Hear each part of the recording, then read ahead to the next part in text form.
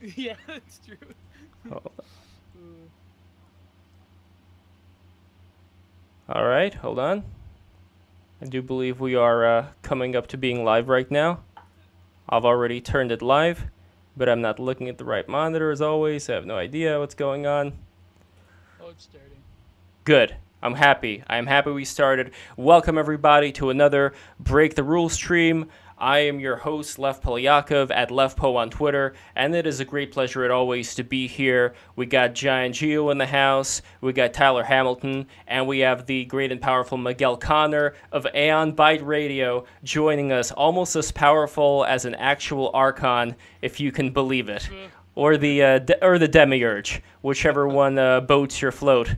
So before we get started with this debate, this great debate about the Gnosticism and all that, Mass I debate.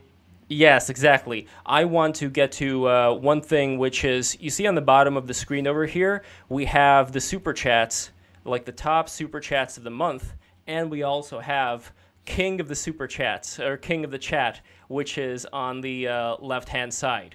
If you want to be King of the Chat, then you have to give more than Comfy Lad over here, which is $9.99. The month has just gotten started, so we will see who is going to be King of the Chat. This is my Back to original the old idea. grift lad. Yes, yes, I'm grifting like all heaven. So anyway, before we get started, let's do a few bio intros. So Miguel Connor, please tell us a little bit about yourself. You've been in the Gnosticism business for a very long time. You're a prolific writer and speaker, and tell us how you got into Gnosticism to start us off.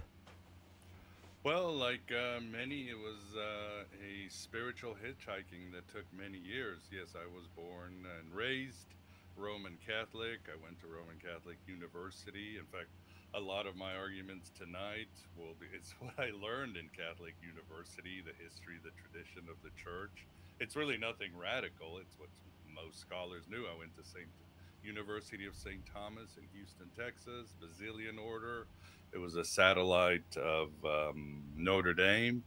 And but I've always been interested. My mom was very ecumenical, so I was very interested in the bigger questions of life, other religions, mythologies.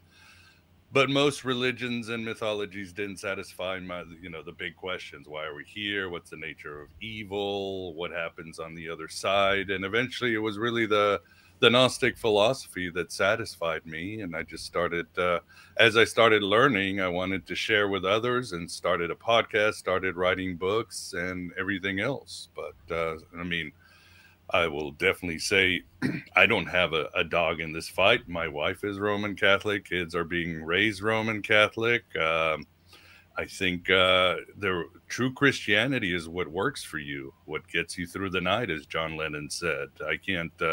I'm not going to judge your path. It's none of my really none of my. It's none of my business. You got to whether you're Mormon, Baptist, Greek Orthodox, whatever it is your journey. Now, obviously, I have differences, and again, a lot of these differences I did learn at Catholic University. The tradition of the church, the history of the church, both Greek and Roman Catholic, are built on. There are built on fictions, and if you want to believe there's fictions, there's fine. But other than that, and also obviously we talk about the God of the Old Testament and other issues, Paul, John, how they were co-opted. But these are fun things to debate and things that again I have talked to priests many times. So that's basically my journey. That sounds great. And Tyler, how All about right. yourself? What is your journey? Let us know. Well, my journey is kind of the opposite of Miguel's. Actually, I was not raised Catholic. I did go to a Catholic school, but as is typical for most Catholic schools in North America, the last thing you learn about is sound catechism or Catholic theology. Especially in Canada. Yeah, well, Especially. generally, what you get is some variations of the Golden Rule and nonsense. Like, here's why every other religion teaches the exact same thing. It's quite silly, and it probably makes more apostates than anything else. But I did come from that direction. But my coming to God actually had to do with my brother, who had gotten to an accident, which on a 1% chance to live, was hit so hard by a van that he went headfirst into a stop sign, knocked the stop sign over, pieces of his skull and all that were on the side of the road. The reason that brought me to God was because an off-duty Stars helicopter driver happened to be out for anniversary dinner with his wife, and he was not a believer, but she started freaking out that they had to go and they had to leave that minute, with no reason why. And if there was anybody other than him that drove by and picked him up, he would not have survived just because the virtue of his office of getting a helicopter there that quick. I'm not saying that made me Catholic, but that's what made me start investigating questions of theology and philosophy in the first place, which turned into being a passion of mine when I was a teenager. And then I did study theology academically. That's my background. My formal background is degrees in theology and philosophy as well. I'm also pursuing a doctorate. But I actually started going to a Reformed university, but even back then I was mostly heavily, aside from the Bartinian theology and the like, was into post-liberal Catholic theology, much before the so-called FedCats, as well as usual work with people like Hans Urs von Balthasar, which played a huge role in my development. I was previously actually a Marxist, and it was a bit of a reversal of the typical story. I went to university and got the Marxism beaten out of me. And later on, I converted to Catholicism from there. Most people know me from EBL, which was a philosophy podcast that went through various texts in the history of philosophy and then broke down the relevance for contemporary political analysis. But now what I'm mostly known for is two things. One, which is a show called Theopolitics, which is a theological deconstruction of secular metaphysics throughout modernity and so-called apparently neutral fields of knowledge like political science, economics, political theory, and all these kinds of lovely things, and then putting up a Christian political response in its place. And then the other thing I'm known for, which bridges these two things together, is phenomenology in the embodied cognition tradition, which is our view I hold in the philosophy of mind, is that the mind is not localized to the brain, but neither is it a substance dualism, but rather it's a conglomeration of body, brain, mind, world, intersubjectivity that creates what we call consciousness. And I bring those two things together, the work in cognitive science and the theological work in Second Temple Judaism about the theology of the body and resurrection, into one discourse about what it means to be human. So those are the things I'm known for. Excellent. And I think that there are plenty of things that both you and Miguel can sit down and agree on. I think a lot of things, especially what you mentioned right now about the embodied condition. I think there's a lot of overlaps here. But we're not going to focus on those today. No, instead, I want to get to, as if we were living in ancient Rome, I want to get to the nitty-gritty differences of the Gnostic path, as far as does the Gnostic path lead to the truth, or on the other hand, would pursuing a Gnostic path and not a path that has been traditionally verified through the passing on of knowledge from, master to disciple as you were over a very long church history, that would be more of the correct path, and going otherwise, even if you think that you're going to be free, ends up leading you into folly and ends up leading you into making big spiritual mistakes. So that is my opening, but I'm curious, Miguel, if you would like to go first. What would you see in the pursuit of truth in Gnosticism that would differentiate it from a organized religion like Christianity? And I know that's a very broad statement. We can go all kinds of places from here, but I figure it's a good kind of groundwork to start from. Yeah, it's a hard question because it's almost irrelevant. I mean, for example, the idea that the Gnostics did not have a tradition and all that would not be real. I mean, Valentinus said he had Theodius, who was a disciple of Paul. With the Gnostic lodges, there were just like the Hermetics, that'd be a hierophant of mystery. And these were taking from the Egyptian mystery. So there was always obviously a tradition passed out. It just happened to be a little bit more anarchist, lodge-based than you would and not even that, because the early bishops, even the mainstream Christians, as I've argued, they really thought themselves as sort of this secret organization, these individuals that were sharing all this information. They never thought of themselves as historians. They were trying to understand these experiences and at the same time take care of their churches during the day.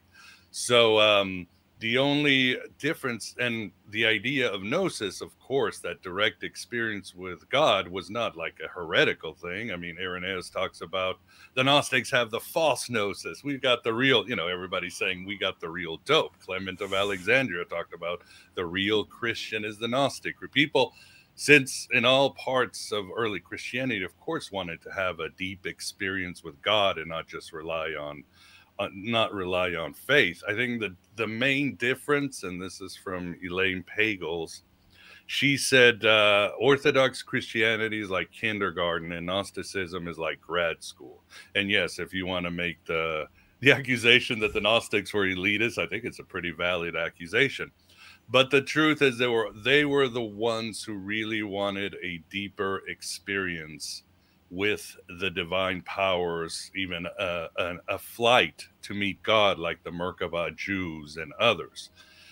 And they were really, you might say, the mystery religion part of Christianity in a way. There are those, today it happens. There are those who are fine with life. I'm going to have faith, pay my bills, blah, blah, blah. But there's always those who history who are going to say, no, I need to experience a higher state of consciousness, an expanded state of consciousness, a mystical experience. And that's really what the Gnostics were about in any religion that they happen to manifest itself. It's almost more like a philosophy than anything else. And really one of the first, you might say, proto-Gnostics would be Paul himself. I like the work of David Bentley Hart. He's a devout Greek Orthodox theologian, and he writes how most of us have misconceived Paul of Tarsus. If you take away the pastorals, the forgeries, if you take away your Sunday school lenses, you get a different Paul. And let me quote him. David Bentley Hart says, Paul's actual teachings, however, as taken directly from the Greek of his letters, emphasize neither original guilt nor imputed righteousness. He doesn't believe in either, but rather the overthrow of bad angels. A certain long history of misreadings, especially of the letters to the Romans, has created an impression of Paul's theological concerns so entirely alien to his conceptual world that the real Paul occupies scarcely any place at all in Christian memory. For Paul, the cosmos has been enslaved to death, both by our sin and by the malign governance of those angelic or demonic agencies who reign over earth from the heavens and who hold spirits enthralled below the earth. These angels being the archons, whom Paul calls thrones and powers and dominations and spiritual forces of evil in the high places, are the gods of the nations. In the letter to the Galatians, he even hints that the angel of the Lord who rules over Israel might be one of their number. Whether fallen or mutinous or merely incompetent, these beings stand intractably between us and God, but Christ has conquered them all. In other words, Christ came to vanish these archons and allow us a pathway to experience it with themselves. And the Gnostics, with Paul and also the Gospel of John, where Jesus descends and there's this darkness that he has to come into this world almost hiding so he can open the doorways to his grace, to his power, is really what the Gnostics were about. It was like the mystery religions, it was ecstatic, shamanistic, experiential. So that's what separates it from, let's say, mainstream Catholic, but it doesn't mean it's at odds with early Catholics or mainstream Christians. It was just, there was a debate of how these things were going to play out, how you're going to create a system for these mystical experiences. And the Gnostics and the mainstream Christians obviously had a lot of disagreements, although they did agree again on gnosis, on experiencing this being called Jesus to enter you, and hopefully you. I mean, the Gnostics said you have to resurrect before you die. If you see Christ, you will become Christ, which, again, is not that different from Paul. The Valentinians, the Sethians really took a lot of their inspiration from Paul, from the Gospel of John. And again, even the Gospel of Mark says, I speak to you in parables, but for the initiates, you get the real mysteries. You get the real experience of the divine. So I hope I haven't gone too much, but I'm just saying, there really isn't that, you might say, conflict, if you would, but there was a lot of arguments, debates, and that's how the church went. And the Gnostics eventually lost that debate and lost their heads, literally. Yes, indeed. And also I want to ask everybody who's watching, if you're enjoying this, be sure to subscribe. Now, Tyler, what do you think of what Miguel just said right now regarding the Gnostics? Is there anything that you would want to amend, when it comes to the definition of what Gnostic means to you. And I guess this will be a good way to start. Yeah, good question. So there's some things in what Miguel said that I agree with, other things that I don't. I mean, for the sake of argument, Miguel saying that Gnosticism, for example, is indeed a tradition. I'll tend to agree with him on that. There is a lot of scholarly dispute, for example, on whether or not Gnosticism is a loosely connected movement or it's something actually more broadly united. But there are various things you could say about Gnosticism if you want to break it down into some points that they all hold in common. Like, for example, a kind of dualism that comes first, which basically means that there's in creation and in man a mix of good and evil that's distinguishable, that these two qualities exist side by side, and there's usually a distinction between what's good and what's largely transcendent, unknowable God, and then the God who created the world. So what you'd call the knowable God in Gnosticism is projection into the creation. Is the creator, while the unknowable God is over everything, but is too transcendent to be directly involved with creation. So you have a kind of notion of God where the true God and the creator God of Genesis aren't the same thing. And this is something common in a lot of Gnostic literature where they attempt to de-Judaize it quite largely out of the Old Testament. This is something you find in Marcion and all the like.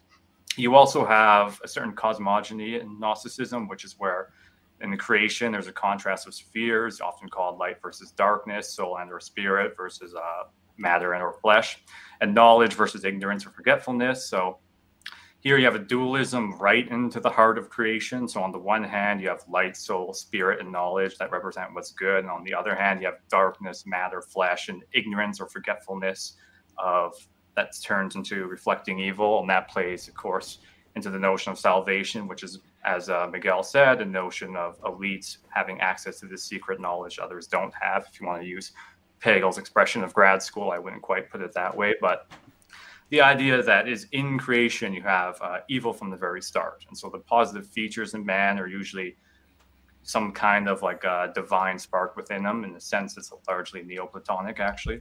So the cosmogony is also very dualistic. I would actually just describe it as an anti-cosmic dualism. And then you have a notion of salvation and redemption that are primarily in terms of knowledge about this creation's dualistic nature, so to speak. And so there's more things about Gnosticism we could break down in this regard. But so I would agree with that. But now this is where I would put the emphasis quite differently from Miguel on this, is I see actually, and compared to what he says as, wanting to have this direct relation to the divine, to understand this divine secret, to participate in it. This is where I see largely the difference of the radicality of the Christian message versus a lot of other religions which try to achieve this form of gnosis. Now, it's true that, Paul would say we have the true gnosis, right? But I mean, that's just simply the same meaning of the word, knowledge. We have the true knowledge of the true God revealed himself to Jesus Christ. But this is where the distinction comes in, is that in Orthodox Christianity, the story we're given here is of one that is very unique, which is a God who enters into history, right? So we have a historical notion of Christ, of a God who intervenes into history directly. He becomes a man and takes on the suffering of the world of those around him so that you may participate as a kingdom of the community of God, which is effectively embodying this kingly reality, as Paul would put it, of the kingdom which is here, but also to come. And this stems out of a certain kind of refutation, or you could say delayed gratification of the hope of Second Temple Judaism, which was a form of bodily resurrection. But it was different, right? In the Pharisaic worldview, what you essentially had was Jewish revolutionaries who hoped for a bodily resurrection of all their peoples, right? And that would go along with the overthrow of Rome on behalf of their Messiah. And the Sadducees denied that kind of physical resurrection, but you find it in the Maccabees, you find it in the Essenes, you find it in the Qumran community and various other forms. But what you have with Christ is this rather unanticipated notion that Christ himself is the one who resurrects, right? So after the resurrection narratives, you have these stories where these people are hopelessly confused, they're sad, they don't know what's going on, and then all of a sudden they encounter the risen Jesus, and they think, okay, well, here we go. Now, this is something remarkably unanticipated, and it's something that is not favored in the Roman world of mythology either, or these kind of cultic civic notions of mythology that we have, which animated Roman life. In that sense, it was a notion of salvation tied up with shame. Why was it shameful? Because crucifixion, according to both Jews and Romans, was something ultimately shameful. If you were a Jewish revolutionary expecting the Messiah to overthrow Rome, you wouldn't want him to die on the cross. In fact, as we know with Simon Bar Kokhba and various other Jewish revolutionaries, their movements ended after the death of their founder. And on the Roman side of things, well, the God who dies and suffers on the cross is essentially not a God at all. He's a total failure. And so both of them were considered to be shameful, but nonetheless, it appears in a new religious context of a God who suffers into history.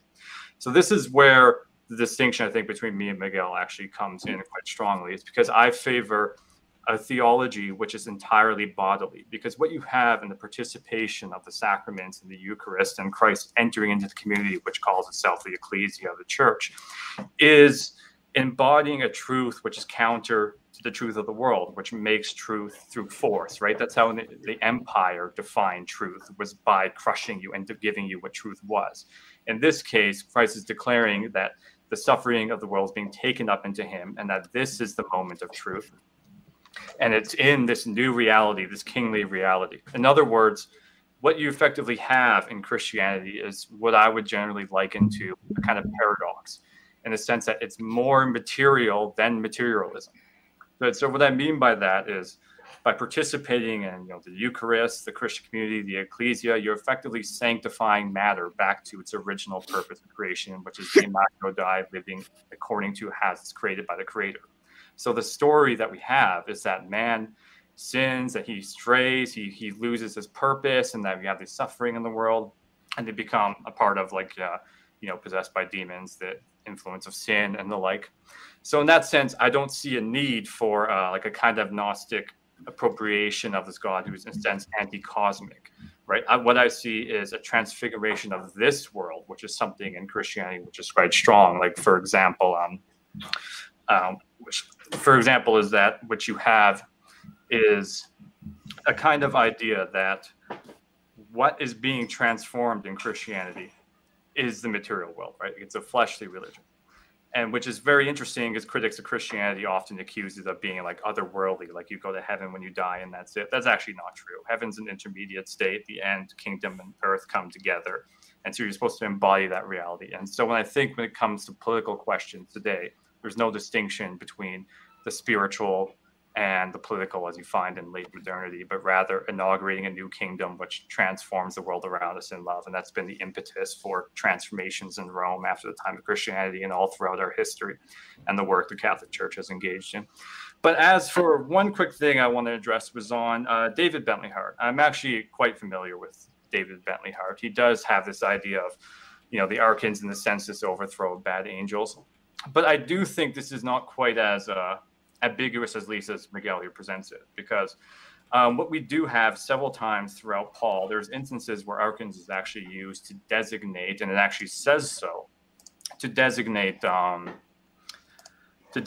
earthly rulers, right? Because that's what the word archon actually means. It refers to earthly rulers.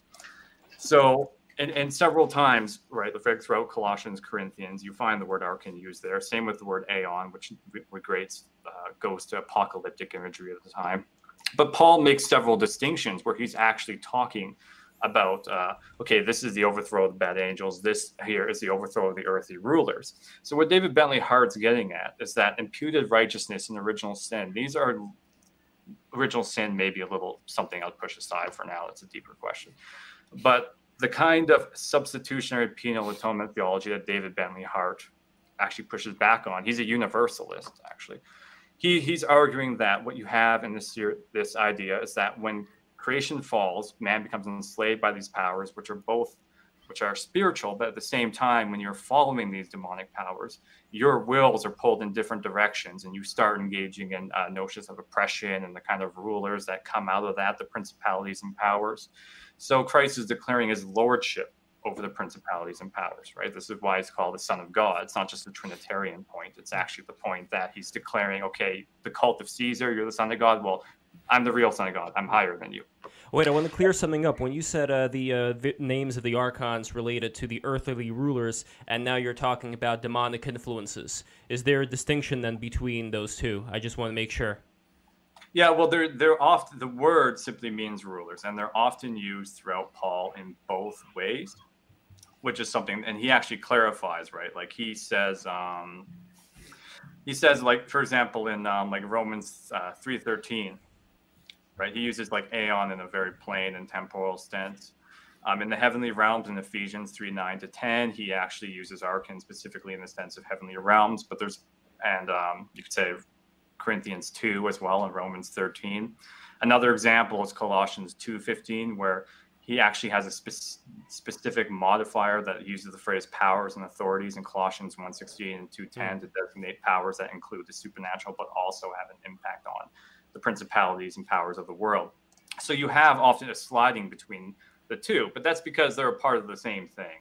They're a part of the reality that when creation becomes bound to principalities and powers, the demonic, then they also reflect the kind of truth-making machine that's against God, which is, in this case, the might of Rome. And I want to get to Miguel unless there are any last thoughts. Let me know. All right, I'm going to get to Miguel then. So, Miguel, that's a lot of information right there. I don't know which you would like to pick and go with. One of the things that struck out to me was the question of transformation. Which transformation is closer to the truth, as far as this reuniting with the earth, or whatever you may think is much more truthful? And that's pretty much what I'm after here. I'm after the truth. I want to find out what is the most truthful, and how do we know it's the most truthful? So let's go from there. Truth will set you free, man. Exactly. I don't know if it will set me free, but it will set. It depends. No, I don't know about the earth. I mean, as far as I'm concerned, I agree with the Gnostic. This world is hell. Or Origen, he's a church father, said this is the highest level of hell. We're kind of in the golf course, all four of us and those in the chat room. You know, we're the 1% of the world. We're the ones who use technology built by slave labor, and we live so well. But this world is it's hell, and whether it gets redeemed or not, I know I can help redeem others, and that's the best I can do. Again, I don't think Paul, you could say, is a Gnostic, but he certainly was part of the vibe of those times. If you include the Book of Enoch, what was going in Judaism, there was the idea of a vast world of angels was starting to become popular. I mean, the Book of Daniel. There's one scene when I think Gabriel comes and Daniel's like, "Hey, you're late," and he was like, "Well, I was fighting the Prince of Persia," and of course he's talking about the Archon of Persia, and he's not talking about like the Donnie Darko guy in the movie. He's talking, there's a being that controls Persia, and these angels are kind of fighting. That's what these angels do. They lose control. I mean, Paul's always talking about, that these angels have really screwed things up. But he created more or less the furniture that later would become what you would call classical Gnosticism. Obviously, Marcion really liked Paul, but I don't think I would call Marcion a Gnostic, but that's another debate. I think we have to put him separately. The thing is, what Tyler says, it's sound theology. I think it's inspirational, but I think all religions have something to offer. I mean, my quibble would be, we're talking about what Jesus said, but we don't really know what Jesus said. And again, this is what I learned in Catholic University. Paul is the first one to be writing letters. He's out there. Again, if you take the pastorals out and everything else, it looks like a mystery religion of sorts. And sometimes it's hard to understand what Paul is saying because he can be all over the place. But the truth is, you get a generation before you get the Gospels.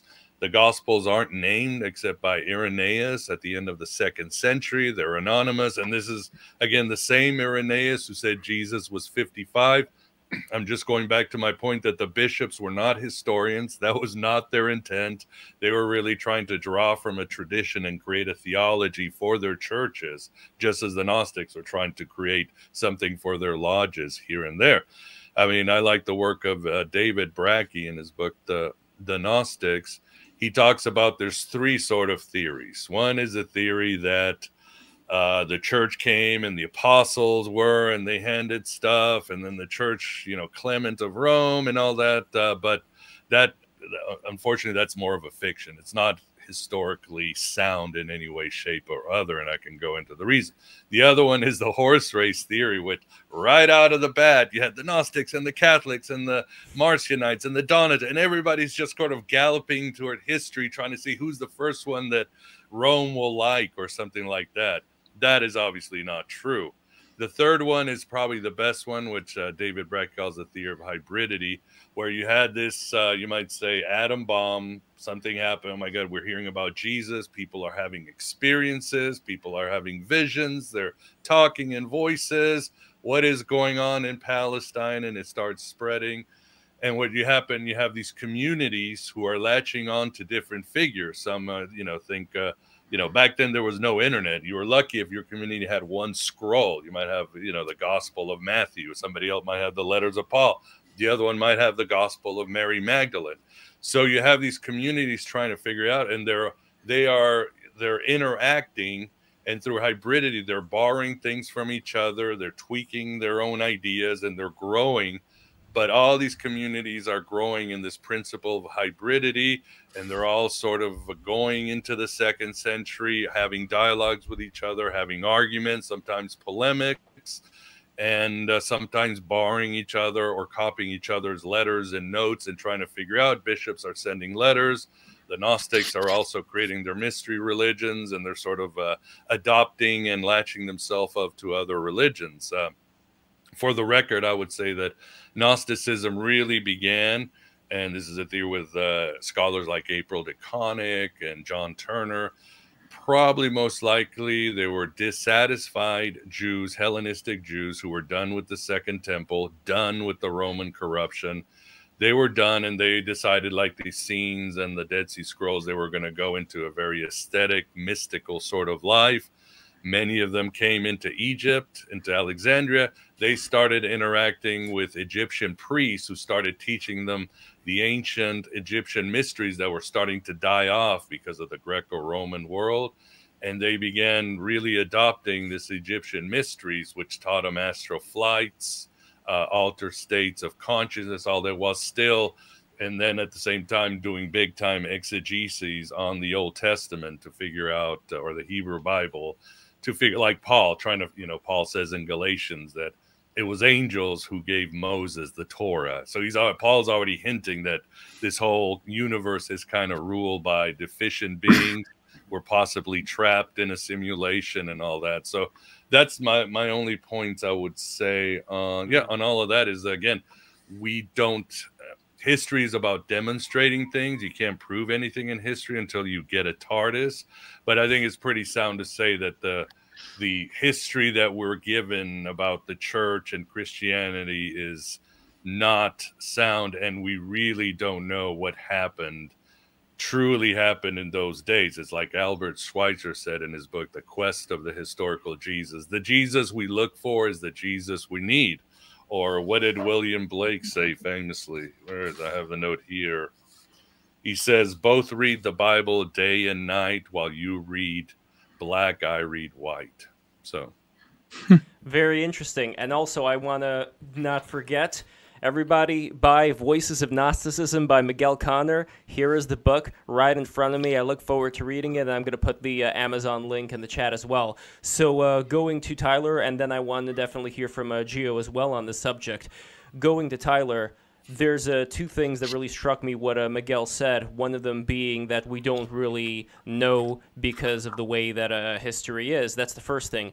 And the second thing would be, just as a practical example, let's say you're one of these people who decided back then to go out into the desert and to get some revelations eventually from your meditative experiences that led you to the conclusion that Miguel just talked about right now, specifically the conclusion having to do with the archons and all of these things that are attributable to most Gnostic sects. What, in your opinion, would happen to those people after they pass on? So those would be the two big questions for me. Other than that, you're free to go in whichever direction you would like. And then I would love to hear from Gio. Well, yes? we did have those. The Desert Fathers, who were very conservative Christians, but are in the desert, and they were far more anti-cosmic than the Gnostics could ever be. The Gnostics paid their taxes, and they went to universities, But the Desert Fathers, they were really OG. They were hardcore. Mm. Oh, also, Tyler, how would you respond to Miguel's point about St. Paul sort of making space, let's say, for the sort of archonic rule of the earth, but also the bifurcation between, that anti-cosmic system? Well, again, I already addressed that. Okay, first thing I'll say, though, is there's actually a lot in what Miguel said that I'm going to have to address separately. Things like the anonymity of the Gospels, a form of what's basically the Bauer thesis, by the way, that early Christianity was diverse and that there was all these different people reacting to what they saw, and that what we call the Orthodox is something that ascends later and becomes ascended in the 4th century. So there's a lot of things in here to respond to. So I'll take them all by turn, if you don't mind. But as for the ark in question, as I said, Paul uses the term interchangeably and several times because he's trying to allude to the fact that when creation and man turns away from God and turns away towards sin, and he becomes prey to the powers which are spiritual, but those spiritual powers have rulership over the principalities and powers of the world, the rulers, the Roman imperial truth-making machine, which is why Christ's death and resurrection is he dies by weakness, right? He dies by the power of truth alone when he brings himself to be crucified and then resurrects over it, right? He resurrects over the truth-making machine by surviving, right? Post-mortem existence. It was another version of fulfillment to the covenant of Israel. Right? So that's where that comes from. I don't really see a conflict between that or anything specifically Gnostic about Paul's use of archons. It's like the same thing, like people in the chat saying the word Gnosis. Paul uses it several times. That doesn't mean much. It's a Greek word. He uses it something else, right? But a way I'd push back on that as well is that Paul is remarkably non-silent about Jesus. I mean, this is kind of like the Earl Doherty Jesus puzzle thesis, the idea of a good book. Yeah, I disagree. But yeah, of course, it's still I do think it's more I do think it's more respectable, though, than other mythicist attempts. I will give it that. Yeah, there's some crazy ones out there. But as for like the non-silence of Paul refers to historical Jesus many times. Like he says that Jesus is born in human fashion as a Jew and had a ministry to Jews in Galatians 4:4. Jesus referred to as Son of God. Again, that's a title over Rome, but just as much as it is being Trinitarian. In 1 Corinthians 1:9, Jesus was a direct descendant of King David. Romans 1:3, Jesus prayed to God using the term Abba. Galatians 4:6, Jesus especially forbid divorce. 1 Corinthians 7:10, he taught that preachers should be prayed for their preaching. 1 Corinthians 9:4, Jesus taught about the end times. And 1 Thessalonians 4:15, he also refers to the name Peter, Cephas rock, which Jesus gives to him in 1 Corinthians 3:22. Galatians 1:19, Jesus has a brother named James, and I could go on for quite a bit longer. But another important point about Paul, I would say, is that Paul also has a very Trinitarian theology. Right there very early. And so one way you see this is the way in which Paul restates the Shema prayer of Israel, right? So that version, which you find in the Septuagint version of Deuteronomy 6:4, this is something that Jews across the diaspora would say day by day, which is Akue Israel, Kairos Thes Hemon, Kairos Estin, which basically means that you shall love your God with all your heart, with all your psyche, and all your power. That's the way the prayer goes on. So what Paul does is he actually takes this prayer and he discovers the historical Jesus in it, and he adds it to that prayer. He goes, there's one God, the Father, from whom are all things, and we to him, and one Lord, Jesus the Messiah, through whom are all things, and we through him. And so there's no verbs in the original formula, but Paul and his hearers wouldn't actually need to hear them, right? They would understand it to read that there's one God, the Father, from whom are all things, and we are to him, and one Lord, Jesus the Messiah, through whom are all things, and we are through him. The point Paul is making is that this Trinitarian theology isn't just a point about the Trinity. It's actually a point about the unity. He's saying to them, like, look, if you guys are trying to have this distinction between the Judaic community and the Gentile community, but we have a Trinitarian Jesus who's identified with God, who all throughout the Gospels actually explicitly violated social purity rules. Like, for example, the lepers hanging out with tax collectors. This is the same thing you see in Galatians, by the way. People often mistake that there's some kind of dispute between Peter and Paul that's theological. It's not. It's that Peter was going back on his following of Jesus once the Judaizers came into the picture. And he goes, okay, well, these are social purity rules which Jesus actually violated himself. And this is where Paul gets the impetus that, if you want to follow the rule of our Lord, you got to end that this is essentially a covenant once it's been established, comes along for all people. And so we need to break these social boundaries. Right? And this is something that Paul picks up several other places as well.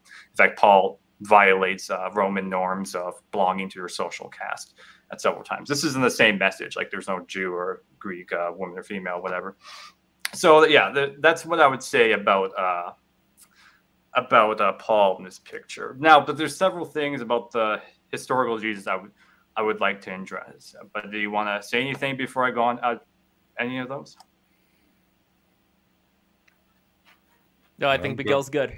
Yeah, I'm good. right, Yeah, yeah. and I should. I mean, yeah, I don't think. Again, I want to stress, Paul was not a Gnostic, but he certainly was doing his thing. He definitely saw creation as good.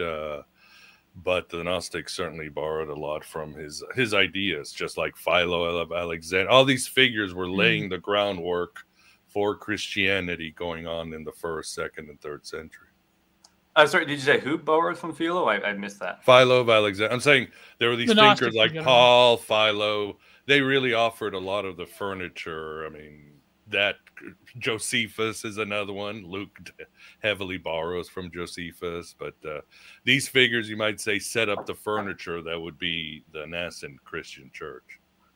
Well, I mean, as for Philo, he most likely would have died around the time of Christ. The vision that Philo puts forth comes from wisdom theology, and also his Greek Neoplatonism, which actually is not quite in line with the Orthodox Christian view. But Philo actually... Well, Middle Platonism. Yeah, Neoplatonism hadn't come around. If we follow him, his view of the Trinity is more like, I don't even know what you call it, like binitarianism or something. Like that there's God, there's wisdom, which is identified with it. But as I said, the association of Christ and the founding of the Trinity is something we find largely from like the Matthean baptismal formula, for example. We find it in Paul invoking the Shema prayer and putting God in there. We find it in Jesus' own proclamations. I'm not sure where Luke gets from Josephus, though. But...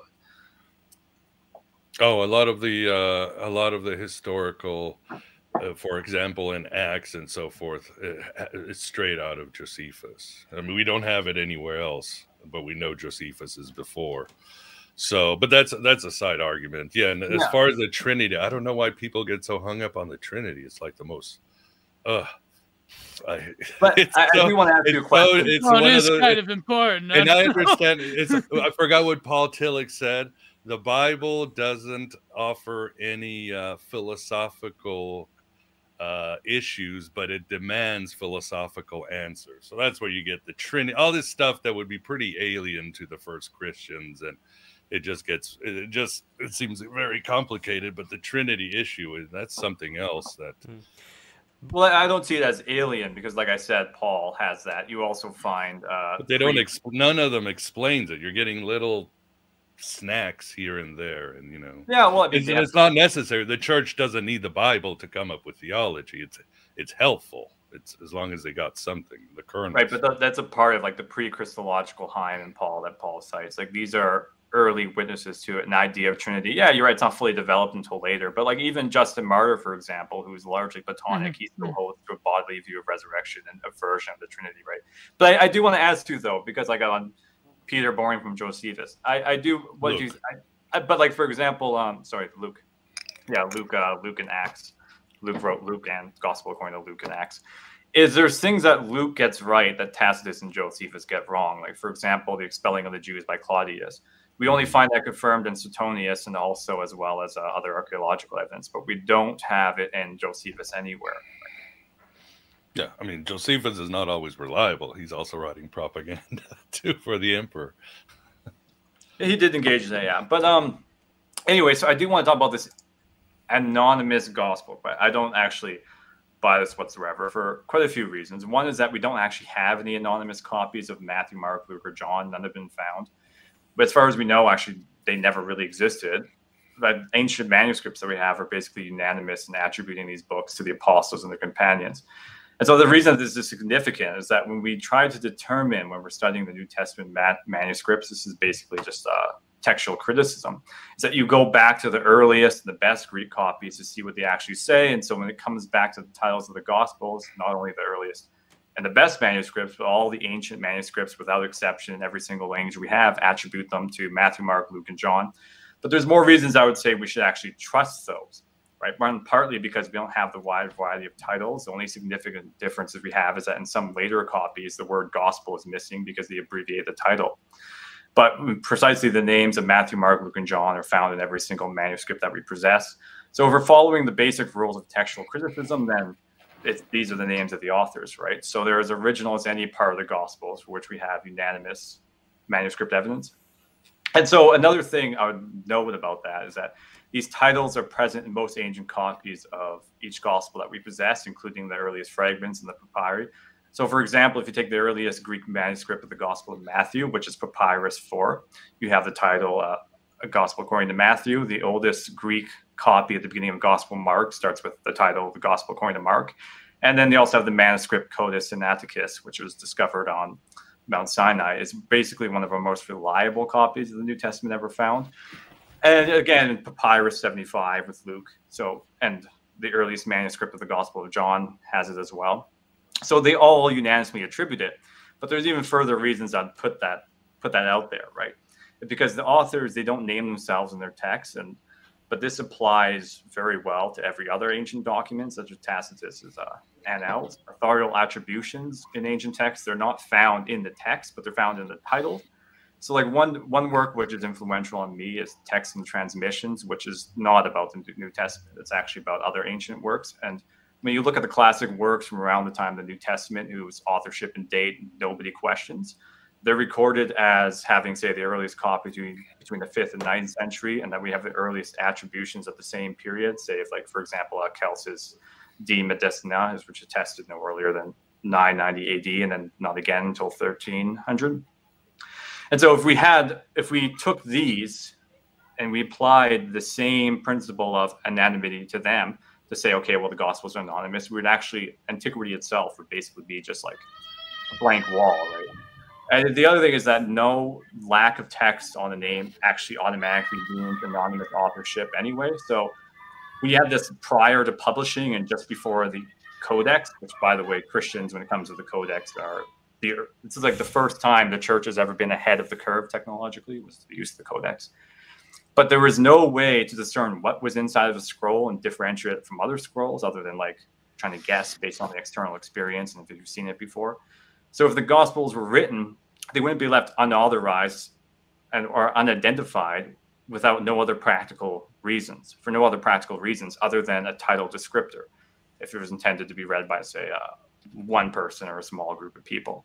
And so if we take that the Gospels are read for a wide audience, and a lot of their writing looks that way, they're read liturgically, they're read out loud to the community, it's part of the community, canon forms community, then you have to explain why these practical factors would be irrelevant and allow a gospel to remain anonymous and then not later attributed to multiple authors, right? So you might have a case if you said that we could find a copy of Matthew that is attributed to, say, Andrew, or a copy of what is basically Mark attributed to Barnabas, but the titles are unanimous, they're unequivocal, there's no variation in them whatsoever. And the other point is on the names that they chose. I mean, if you're trying to give these gospels some authority, you wouldn't pick Luke, for example, who is very obscure. You wouldn't pick Mark, who abandoned Paul. And you wouldn't pick Matthew, who's also a tax collector, right? The only one that might make sense is John, if you're saying he could maybe be a synonymous author. I don't really think he is. But so, and on top of that, 2nd century testimony, the fathers, they all unanimously attribute it to the people that carry their name. And it shows that they received their titles early on. So it's part of the issue then is if we have to say that they're anonymous, we have to have the question is, how would these circulate anonymously for 60 years and someone finally put author's name on them and then get them across the whole church of the Roman Empire to agree? Or you also have the problem is if you're an anonymous author to pen the gospel and you want it to be accepted, you would have to require first to produce the gospel, then you have to present it as the work of somebody else. Then you would have to concoct some story about how that came into your possession. You have to get around the problem of why that person disappeared or was previously unknown. And then once you get to the church at large and then spread it throughout the Roman Empire and try to get these people to accept it as genuine, in which case I don't think any demand for anonymity actually works. Wow. That was very interesting, Tyler. I would love to hear from Miguel.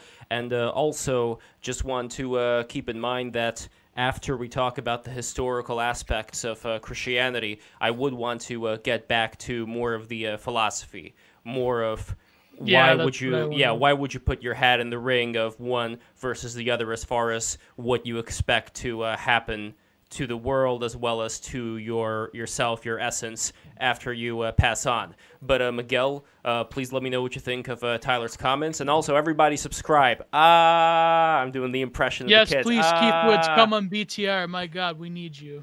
That's, Well, he's not gonna come because of you know who. Hi, Keith. I don't know, but One time. yeah, even Tyler called him out. There you go. I have to. We're in the chat. Miguel, you gonna give it a turn? You gonna call out Keith?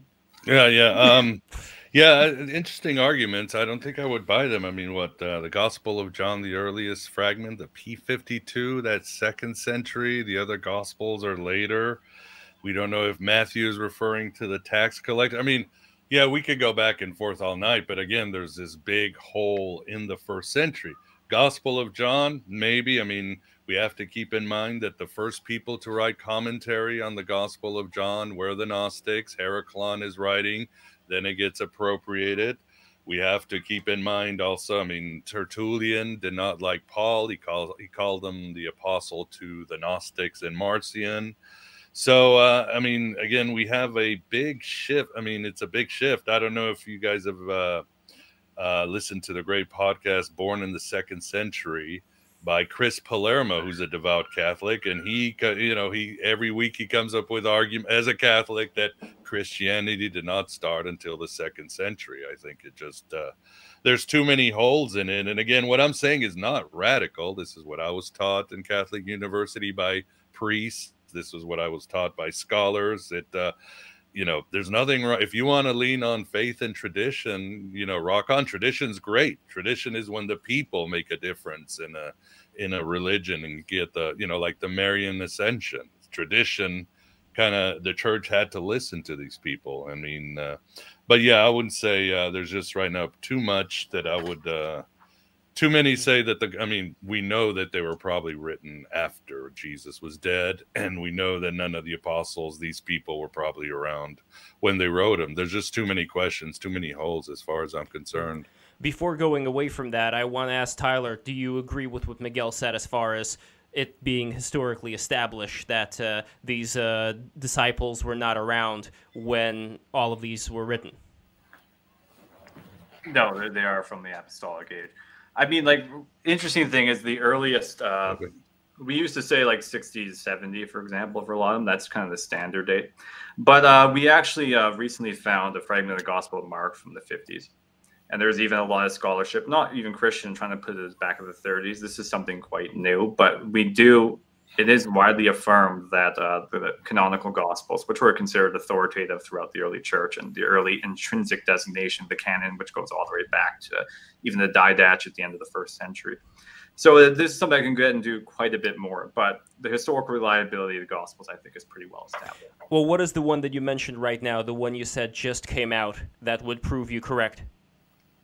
I'm not saying that one proves me correct. I'm saying the most recent thesis coming out is that the Gospel of Mark is actually even earlier. It's the 30s. To me, that's way too early.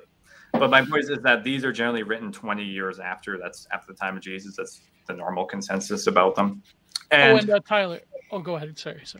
I was going to say, well, there's a bigger question here about like what they actually say, whether we can rely on the text given the manuscripts that we actually have. It can reliably produce the transmission of them.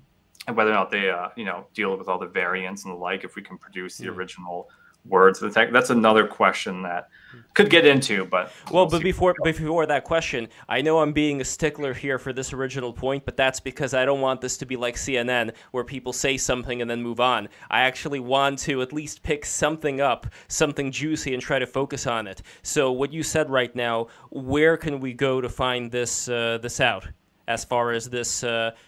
Being absolutely the case that these were at around the time that you say they were, Tyler?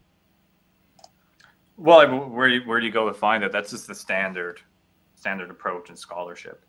Maybe it isn't now on the internet, but it is a standard approach to scholarship. No, but Miguel disagrees with you. So what is it that you I haven't heard of this text 30. I haven't heard of it, so I don't know. Well, you disagree, Tyler, that it's in the 30s as well. So why would you give legitimacy to that particular text interpretation? Well, I'm not sure why we're going on this tangent. My point is that they're commonly dated to 20 years after the time of Christ. The earliest manuscript that we have now, which was only recently discovered just a couple of years ago, it's dated to the late, I think, AD 56 actually. Right now, it's not cataloged yet because it hasn't been sufficiently gone through. But this is what is newly coming out. Right, we have cataloged 5,600 manuscripts of the New Testament in Greek alone. right? So this is just one new thing that's coming out. What I said is that the conservative estimate for the dates of the Gospels is 20 years after. Well, what has been cataloged? So if you're talking about something that hasn't, let's leave that to the side because we can't do anything with it. What has been? Well, no, before manuscripts have been cataloged, and that's in Greek alone. That's not including. Okay, well, can we pick one so that you could show this to Miguel, so Miguel will change his mind about where he dates these. Well, I mean, you don't need to pick specifically one. I mean, there's two questions in here. One is on the textual transmission, if the variants that we have produce a reliable picture in which we can reconstruct the original Gospels, because we don't have, say, actually text from 20 years later. They're dated to 20 years later. And they're done that partly because of intertextual reasons, right? Like there's the lack of anachronism, for example, that if it was written later. So there's various clues about where they would be. But as for textual transmission, this is a case of how we have textual variants. And so we reconstruct that on the basis of textual criticism. And so, again, we have an embarrassment of riches. Compare that to most other texts of the time. We have like maybe 1 or 2 or 3 or 4 or 5 of ancient literature. In the case of Christianity, we have an embarrassment of riches. But we do have enough to actually reconstruct the original Gospels, even if you didn't have any of the 5,600 manuscripts or the other 5,000, which aren't, sorry, not 5,000, 500, which aren't actually constructed yet. What you would do, you could actually reconstruct the entire thing just out of the sayings of the Church Fathers itself. All right, before we move on, Miguel, would there be anything you would want to ask? Wait, can I interject with one right after this, Geo? Would there be anything that you would want to ask? Geo-harassment, hashtag geo-harassment. Would there be anything you would want to ask Tyler if you would like Tyler to convince you of the specific of these dates that he's talking about here? What would it take, Miguel, for you to change your mind about these dates? What would you have to see in order for that to happen? And what you're not seeing right now? Just the evidence. I mean, even most mainstream scholars would put Mark at around 70 AD because he's obviously when Jesus is doing his little apocalypse, he's talking about the Roman destruction of the temple. And there's other hints. Mark makes a lot of mistakes. He obviously was not from Judea. And yes, he was tradition. He's Peter's whatever translator or Frank. But there's definitely a lot of even anachronisms that you can see. I mean, the word, for example, the word synagogue, most people in the times of Jesus didn't use the word synagogue because everything was still around the temple. I mean, but yeah, we can go back and forth, but I think it's my only point before, we go back and forth all night is that whoever wrote these Gospels mainstream, including Catholic scholars, Bart Ehrman, it would put the earliest at 70. That still puts Paul as the only person close to Jesus. And then, the whole idea of what Paul's saying, again, David Bentley Hart, Tyler mentioned Earl Doherty, whose book I like, but you can make an argument on the other way that Paul was talking about a historical Jesus. I think he was talking about an alien being, a spirit, the logos, some hypostasis of the divine. Well, then, before Geo, Tyler, any last thoughts on that matter? And then we could put it to rest. Right. Even if, for example, we accept that off. Well, first of all, to note the synagogue notion. I mean, the word synagogue back then simply referred to a body of believers. Now, when it comes to some of the other points mentioned there, again, on the anonymity question, I answered that with detailed argument. I didn't just say scholars say one thing. I gave reasons why they say that, right? And I didn't hear an answer for that yet. And as for the celestial Jesus of Earl Doherty, aside from what I said before, Paul is not silent whatsoever about the historical Jesus.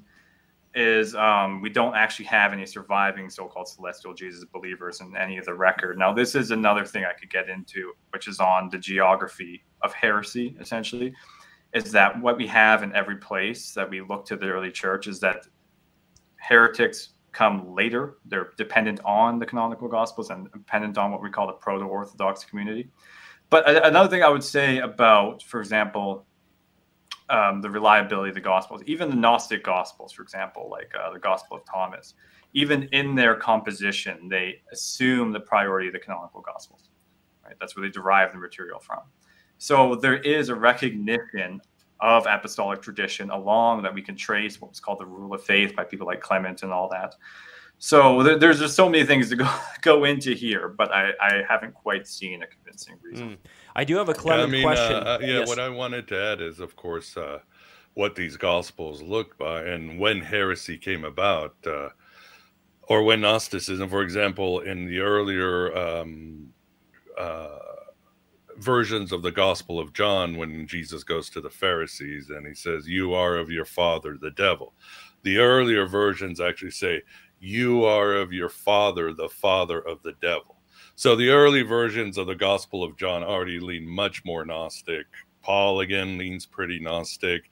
And as far as heresy, the smoking gun, which I never understood, is Irenaeus and many of the church fathers explicitly say the source of Gnosticism is Simon Magus. He's the father of all heresy. He is the fountainhead of Gnosticism. Now, never mind that the Ebionites and others thought that Paul and Simon Magus were the same person. Basically, Simon Magus was Paul in drag or something. He had a beard. But it's very well recorded that Simon Magus is like the arch villain of the church. Well, the problem when they do this is that in Acts of the Apostles, Philip meets Simon Magus, and Simon is doing all this magic. He seems to be part of the Christian, group or magic Hogsworth or whatever. Yeah, he goes, and in this story, he meets Peter. He gets in trouble because he's trying to bind the Holy Spirit. But what the church is saying is that Simon Magus is a contemporary of Jesus. So the idea that heretics came later is not, because Simon Magus was there, accepted, and then according to the church fell out of grace. Obviously, there are other stories of Simon Magus, church tradition, the Pseudo-Clementine. You have all these stories. Peter and Simon have a magical battle. Simon loses. We do have history of Simon being the successor of John the Baptist. When John the Baptist is killed, Simon Magus is the one who takes over and continues the ministry of John the Baptist. So I just wanted to bring that. It's not as cut and dry as we'd like to think. There's many streams to this, and they're all fascinating. But I don't think there's again, my argument, there's not a bang, bang, this is how it happened. And again, this is something that most Roman Catholic scholars would agree with me. Well, I don't actually know any that do. But let's get to Geo. Volumes on this, but again, like a lot of these later stories, like the Gnostic stories, are 2nd century to 4th, sometimes going on to the 5th. I mean, they're simply far too away from our frame of reference here to take much of them seriously. They show legendary embellishments for the most part. Yeah, but a lot of the apostles that come, we get that in the 2nd century. A lot of it. Well, like the Simon Magus story, for example, what year would you attribute that to, Miguel, when we're talking about Simon Magus being at the same time as Jesus? Well, I mean, if Acts is correct, he is a contemporary of Jesus. Now, I don't know if Acts is correct. I think Acts is a lot of fiction, and it's a novel. Yes, it gets a lot of things straight, right? I mean, historical, but that's like saying, Harry Potter lived in London at this time. Yeah, you get the history right, yes. But some of the events are probably, they're definitely pretty questionable. So it's up. I'll let you guys decide. Do you accept Simon Magus or not? But at the least, could we say that because Acts has Simon Magus within it, that means that this idea that these heretics came much later, we can at least agree that that is not the case. But Tyler, you said that you are not aware of it. Does that mean that you're not aware of that particular passage from Acts, or where can we go from here? I'm obviously aware of that. My point is the story in Simon Magus in Acts is very minimal, very remarkably minimal. Yes, Simon Magus is listed as the father of heresies by several church fathers later on. That's not the same thing. What I'm saying is legendary stories about Simon Magus from the 2nd to 4th century, which are far too late to actually matter, don't tell us much about who Simon Magus actually was. Now, when I say diversity came later and you had the proto-Orthodox came first, yes, you do have throughout the New Testament, you have Judaizers, you have the Docetists, for example, you have even all these kind of things. But they were parasitic on a proto-Orthodox church, right? There were various disputes, but it's not enough to say that there's this original diversity that has an equal claim to the validity of what the Christian message actually is. And so the reason I say we don't have strong enough evidence of early diverse Christian communities, largely because of geographical surveys, which scholars have, sorry, my cat's come out yelling at me, meowing at me, but in any of these four main areas, for example, like in Edessa, for example, where you have Marcionism, this is part of the Bauer thesis argument, is that orthodoxy is after heresy in the case of Edessa, is that the problem is that Marcionism is that if we say that the earliest form of Christianity in Edessa was Marcionism, we have to account for basically a century of which Edessa had no Christian witness. And so this is because Marcionism did not arise until Marcion was excommunicated in Rome until AD 144. So that means that Marcionism would not have arrived in Edessa until 150, right? So we'd have to then say, okay, well, is there no Christian influence in Edessa from AD 50 until about 150? We could maybe say Edessa was impervious to Christianity during that period, but they didn't become a part of the Roman Empire until 216. So prior to that date, travel for early Christian missionaries in Edessa could have likely been prohibited, right? But either way, because there was a prominent Jewish community in Edessa, it's unlikely that there would have been no contact with Antioch, which is the largest Jewish center in the area. So in that case, we do know that like Jews would have communicated more readily with their closer compatriots there in Antioch. And during the early years of Christianity, Jews and Christians were in close contact, right? So it's very unlikely they were unaware of Christianity. But Marcionism doesn't appear till much later in Edessa. And in fact, within the evidence of Marcionism itself, is that it acts as a kind of a corrective, right? It's not aimed at converting pagans. It's aimed as a reformation of the established church in the first place towards a kind of radical reading of Paul. So he's essentially editing out Old Testament scriptures. And this is generally a corrective movement, not a converting movement, right? When it comes to say Rome, we could say, did heresy precede orthodoxy there? Right, because Rome is supposed to be the site of what we would call Orthodox belief, and whether or not we could say it imposed their beliefs over the whole church. Right, so this assumes that we could find heretical groups in the other main churches. I can go through the other ones if we want, but Ignatius, who wasn't from Rome, he talked about theological schisms between opposing groups. He said since Ignatius is considered to be part of the Orthodox, that means there's a competition between heresy and orthodoxy. Right, so that would suggest a presence of orthodoxy that's outside of Roman control, and an orthodoxy that didn't originate with Rome and wasn't imposed by her.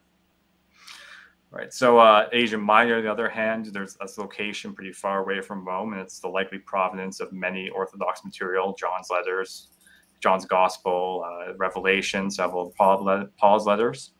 So if you want to argue that Rome imposed orthodoxy on these regions, you'd have to give insufficient consideration to Orthodox activity in places like Asia Minor, right? The earliest liturgical texts that we possess, they come from Syria. They don't come from Rome.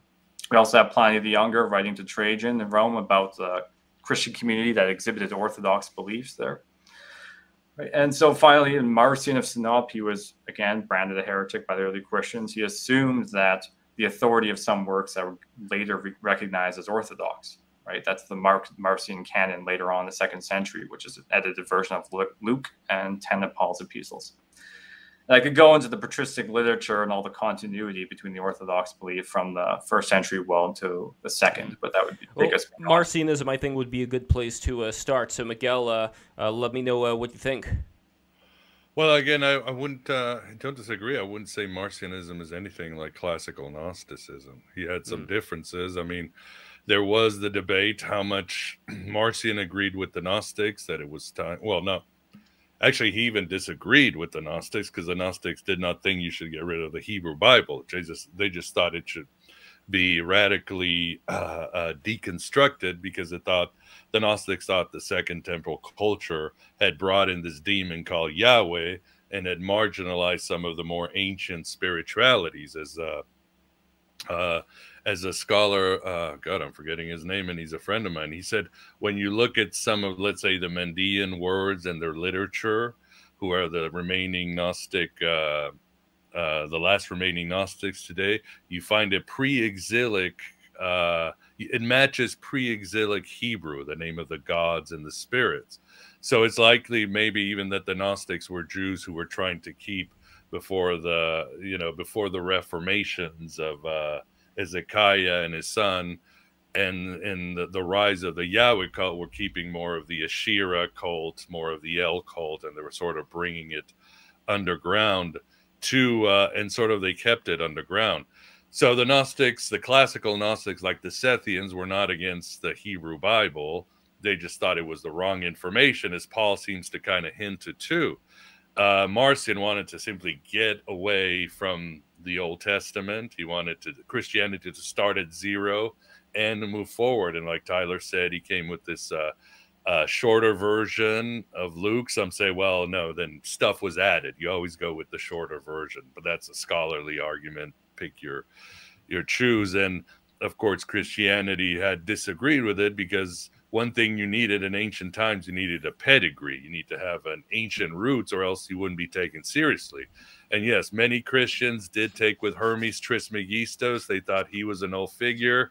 He would do well. Many of the church fathers, Augustine did not like Hermes, but that was the debate. But many of the Christians moving said, no, we got to hitch ourselves to Judaism, or else we won't be taken seriously by the Roman Empire. That's an interesting take. Before we go into more of the philosophical part of it, what do you think about that hitching on, Tyler?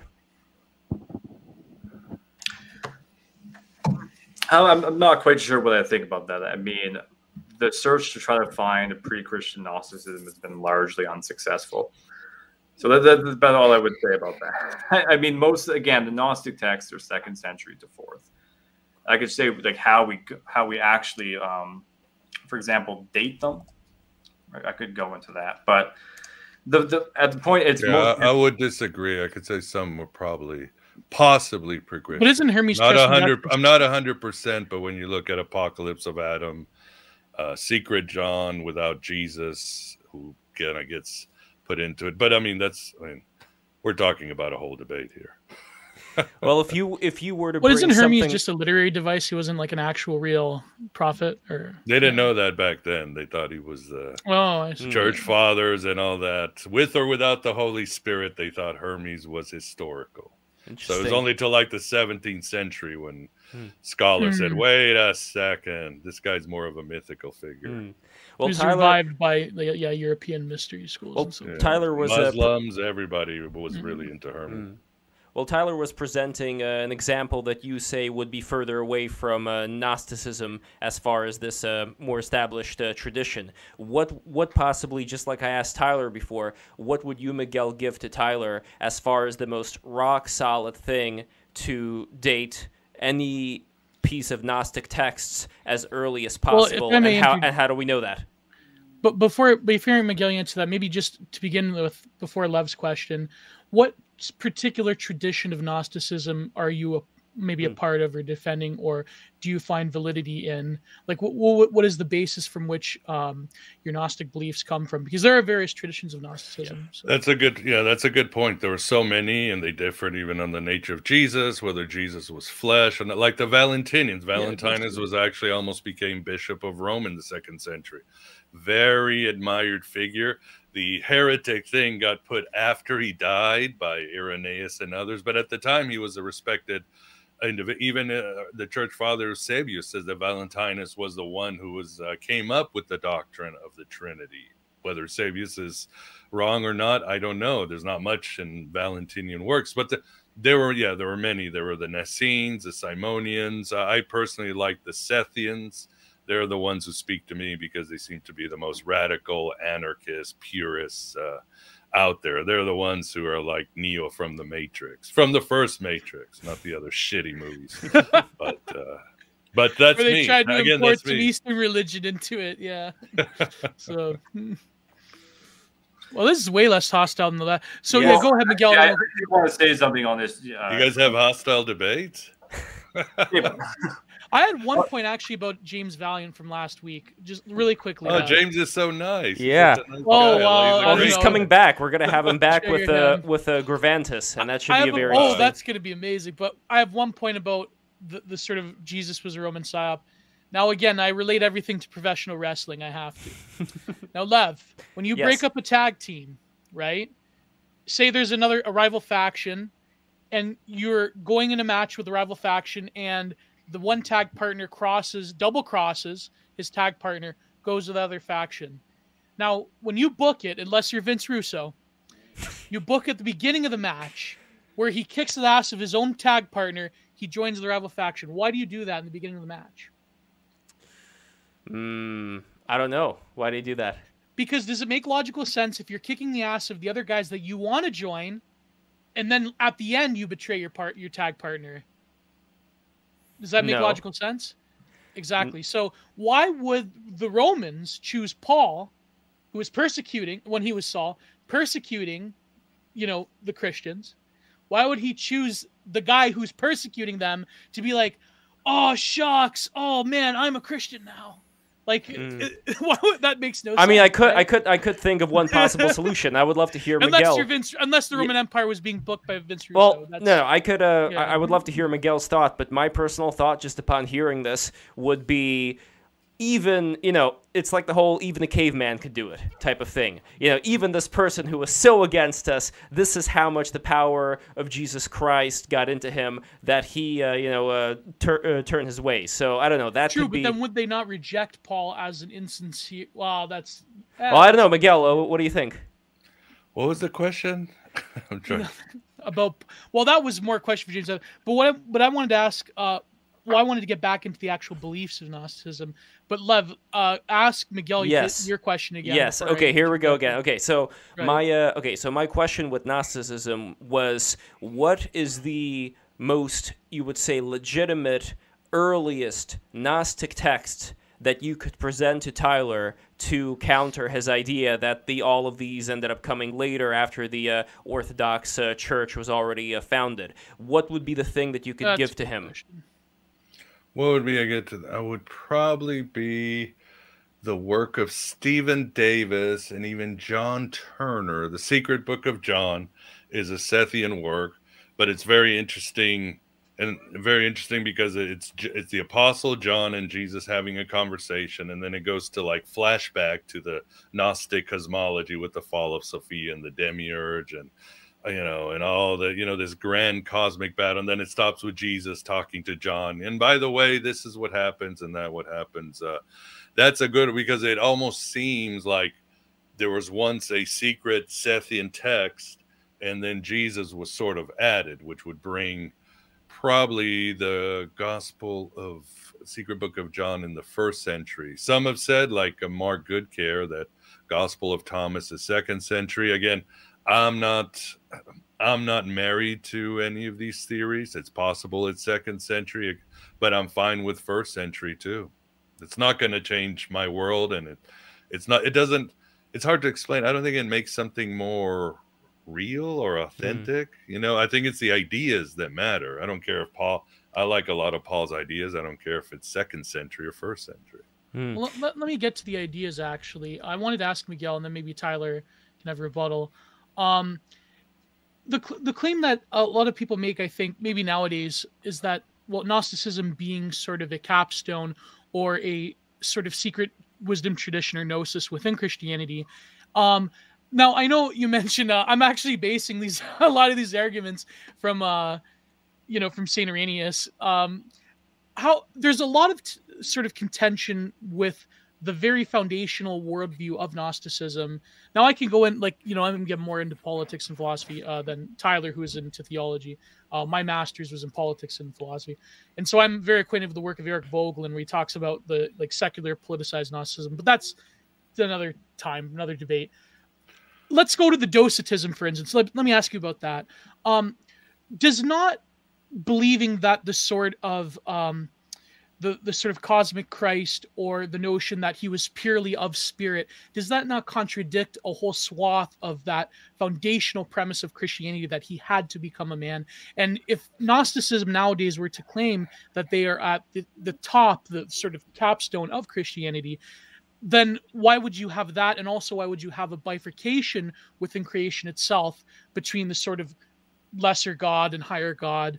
That seems to contradict foundation. Again, that's why, of course, they were labeled as heretics, because it's like the most foundationally heretical. Well, the Gnostics, remember, to the Gnostics, the death and resurrection of Jesus is like it's a fictional, but it's not that important. To the Valentinians, the Gospel of Judas, it's the way he has Judas, he can go back to, but it's not as earth foundational as it is with mainstream Christianity. As far as the bifurcation, I mean, that's just, you look at the Old Testament and you see that God is insane.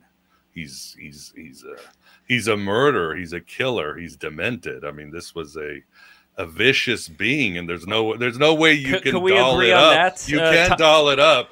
Tyler, can we agree on that? You can use allegory. You can use mythology, but God, the Hebrew God is he's not. No, He's no. All right, well, let's get into it. I think this is going to be spicy. Tyler, why do you disagree with the murder God? There's like 100 things I haven't gotten to reply to yet. Am I going to say anything about like the narratives of the Gospels, or how we know the Gospel of Thomas is 2nd century, which we do, right? Or this notion of Eusebius saying that Valentinus invented the doctrine of the Trinity. It's actually Eusebius reporting that his friend Marcellus says that, and the Gnostic version of the Trinity that's being referred to here is actually 3 fundamental substances, which are spirit, soul, and matter. And Tertullian accused Gnostics and Valentinus actually of saying that the 3 natures are not subject to change, which basically means that there's no notion of salvation because the soul's nature can't change. That's where that view of the Trinity comes from. He did not say that. He invented the Christian version of it. As for dating the Gospel of Thomas, this is, I'm not sure if you want me to get into this, but the only I don't have a dog in this fight. The second for, I mean, it's not going to. Right, that's fair. But I find all these ideas interesting. No, that's fair. I respect that. But my point is, though, is we're trying to determine what the original proto-Orthodox Christians believed, and whether or not Gnosticism is something that could claim the legacy of Christianity, or at least being authentic, right? It may not matter so much to you, but it does matter to the audience if, say, the Gnostic Gospels are 2nd century and later. Right, because we have to see which one, the canonical Gospels, which are dominated by narratives, right? They're a form of bios, essentially, and questions of the historicity of Christ and things like this. Dude, that's a good point, Tyler. The Gnostics did not deal with history. When you read their Gospels, they never say and so was governor, and so it was. They were writing philosophical, theological. It was, the narrative is almost not there, so that was already baked into their theology, which maybe it's frustrating.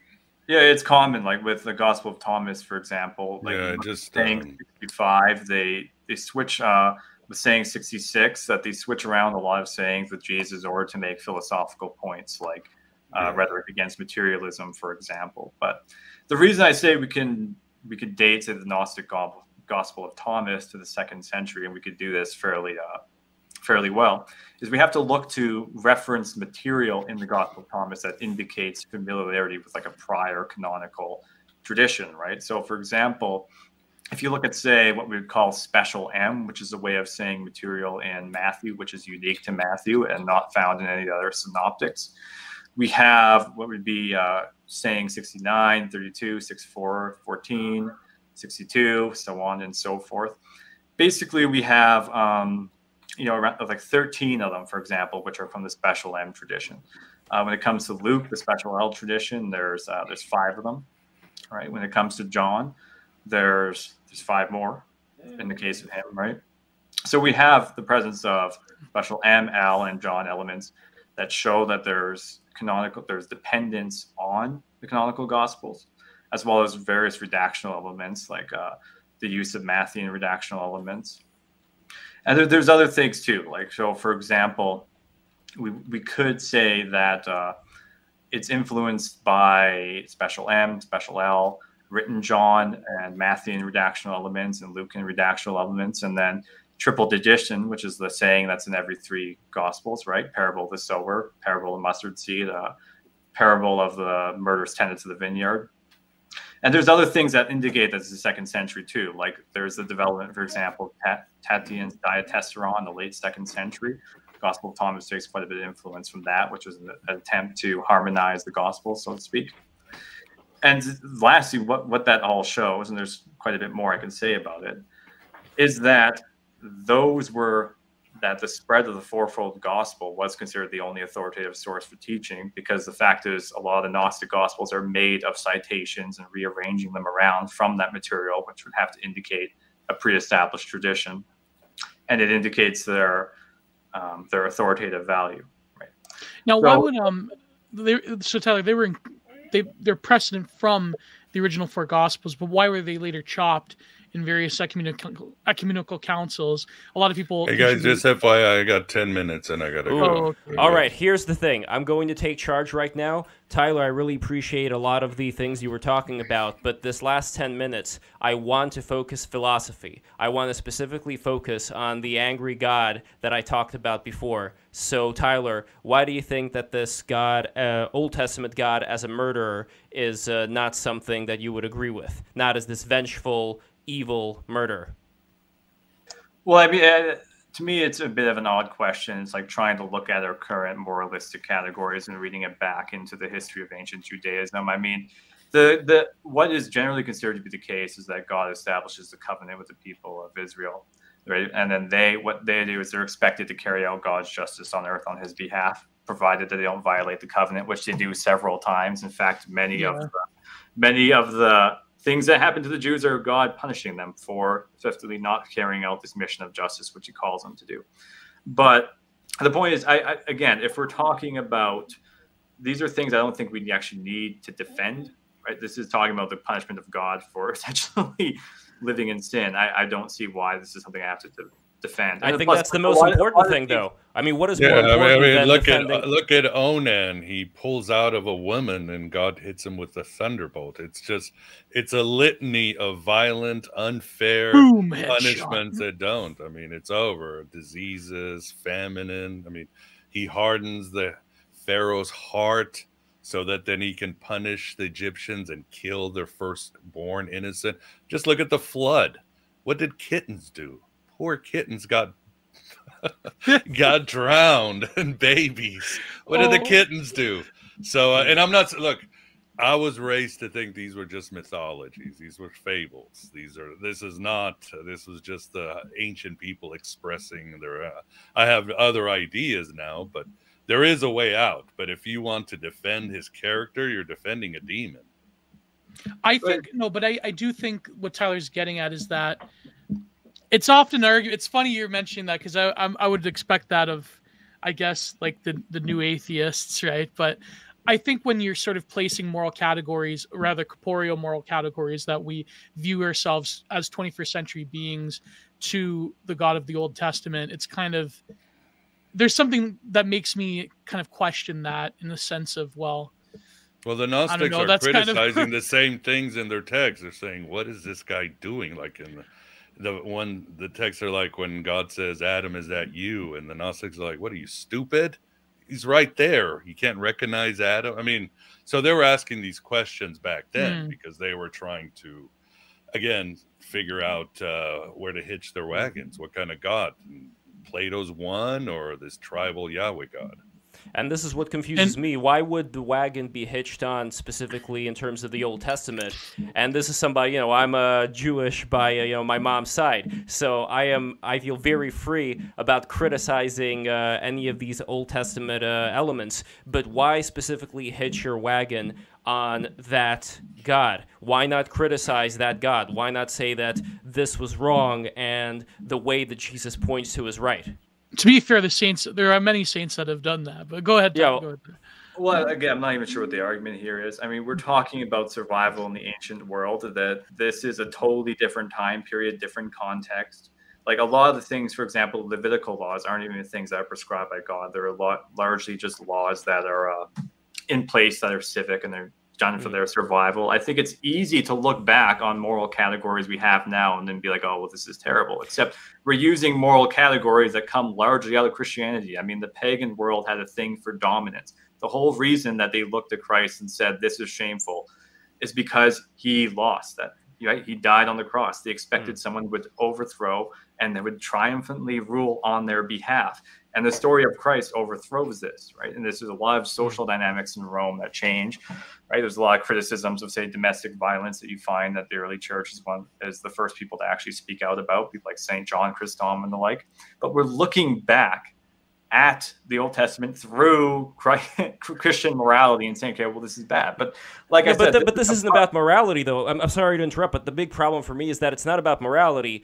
Either you believe that this was the God that existed, the God, not a God, the God. So either you believe the God existed, or you don't, or you think it's a story because this is the way that people were living. This is the story that they told, and these are the laws that they had. So my question to you, Tyler, is which is it? Do you see this as just being a story for the time, and this God does not exist, or does this God exist absolutely as this real God who did these real things that Miguel would consider to be horrible?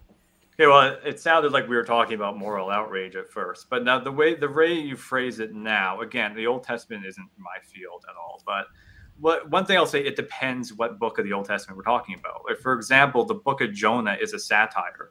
The whole story over and over again, which uses a lot of mythical elements. It's a lot of things you're supposed to laugh at. It's the fact that Jonah is this prophet called by God, and he's supposed to be like, I have to show that I care about the Gentiles, right? Them here to deliver God's justice, and he keeps failing over and over again, gets swallowed by a giant fish.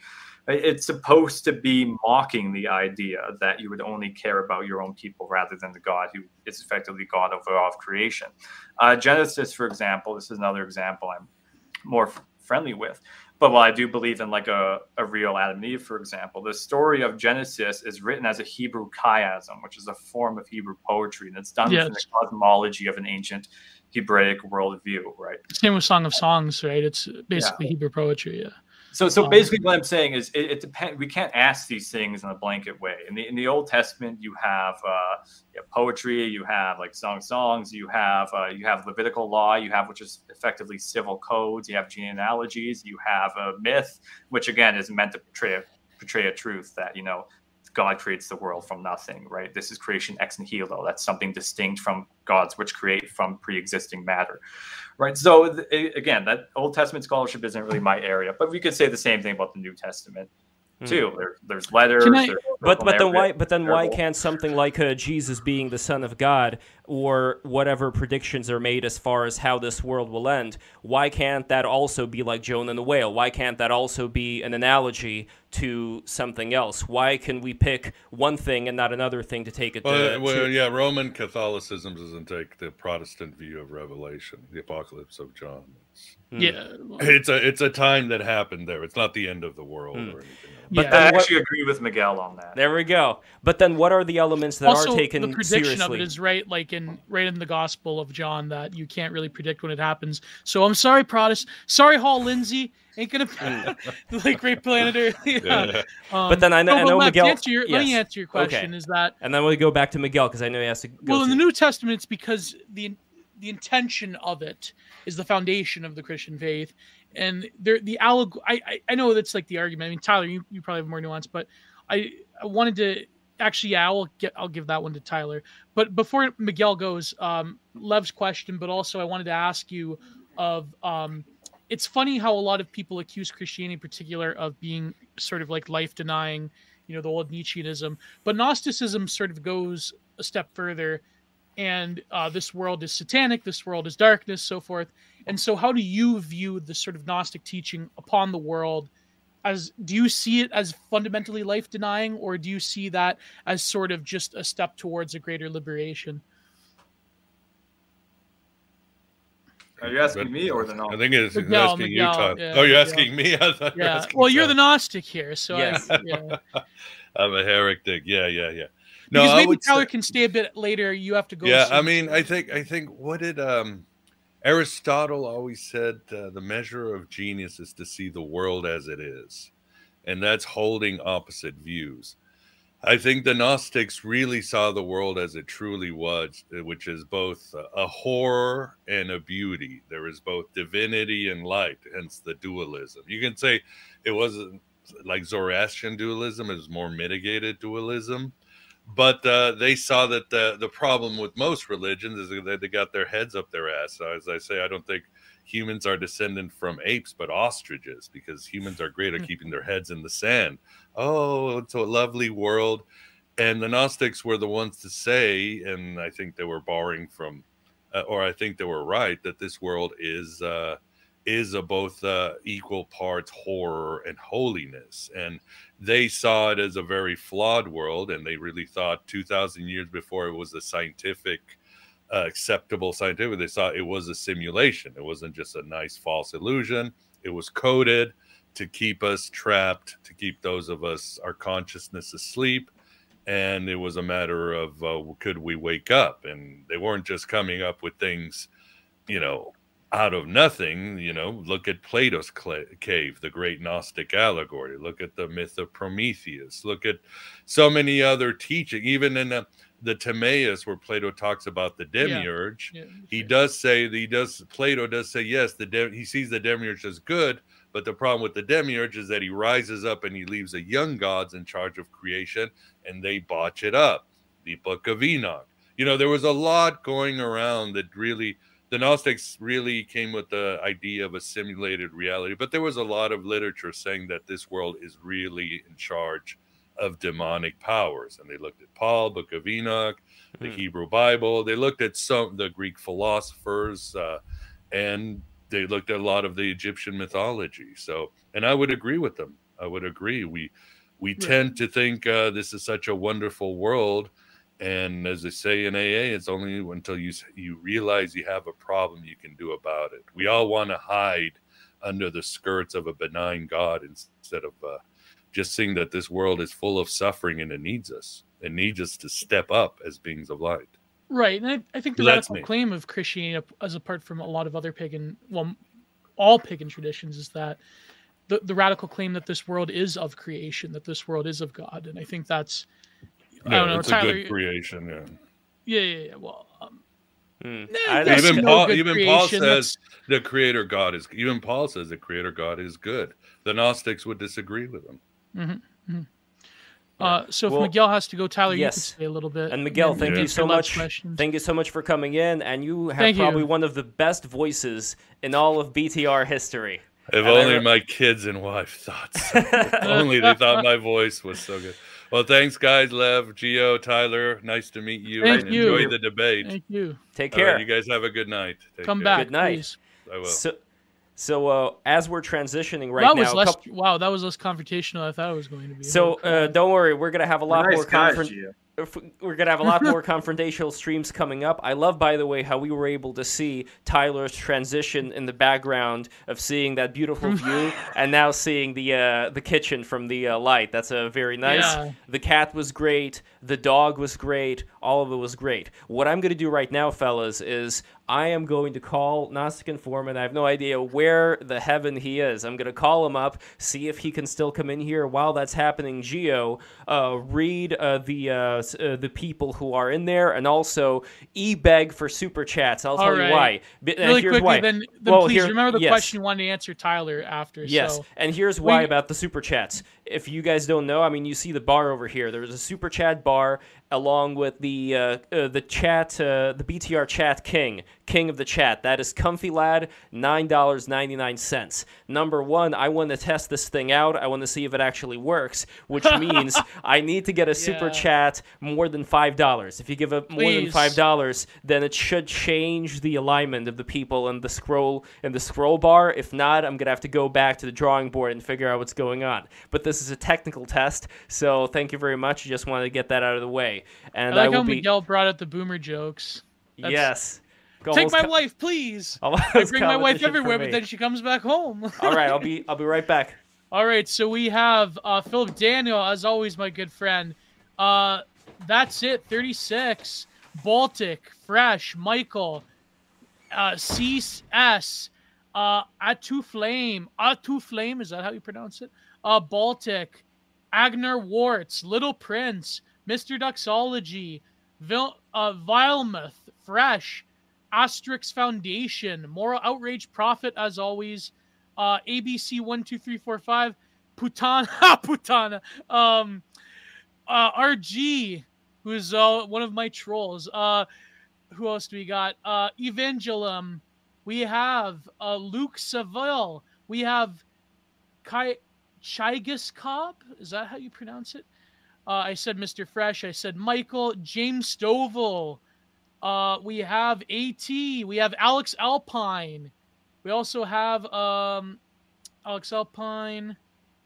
Nico, as always. Considering Flabia. Phlebas. Considering Phlebas. Nico. Who else am I missing here? We also had Donald Kemp at the beginning. We had the Prudentialist give us a super chat. Good friend, the Prudentialist.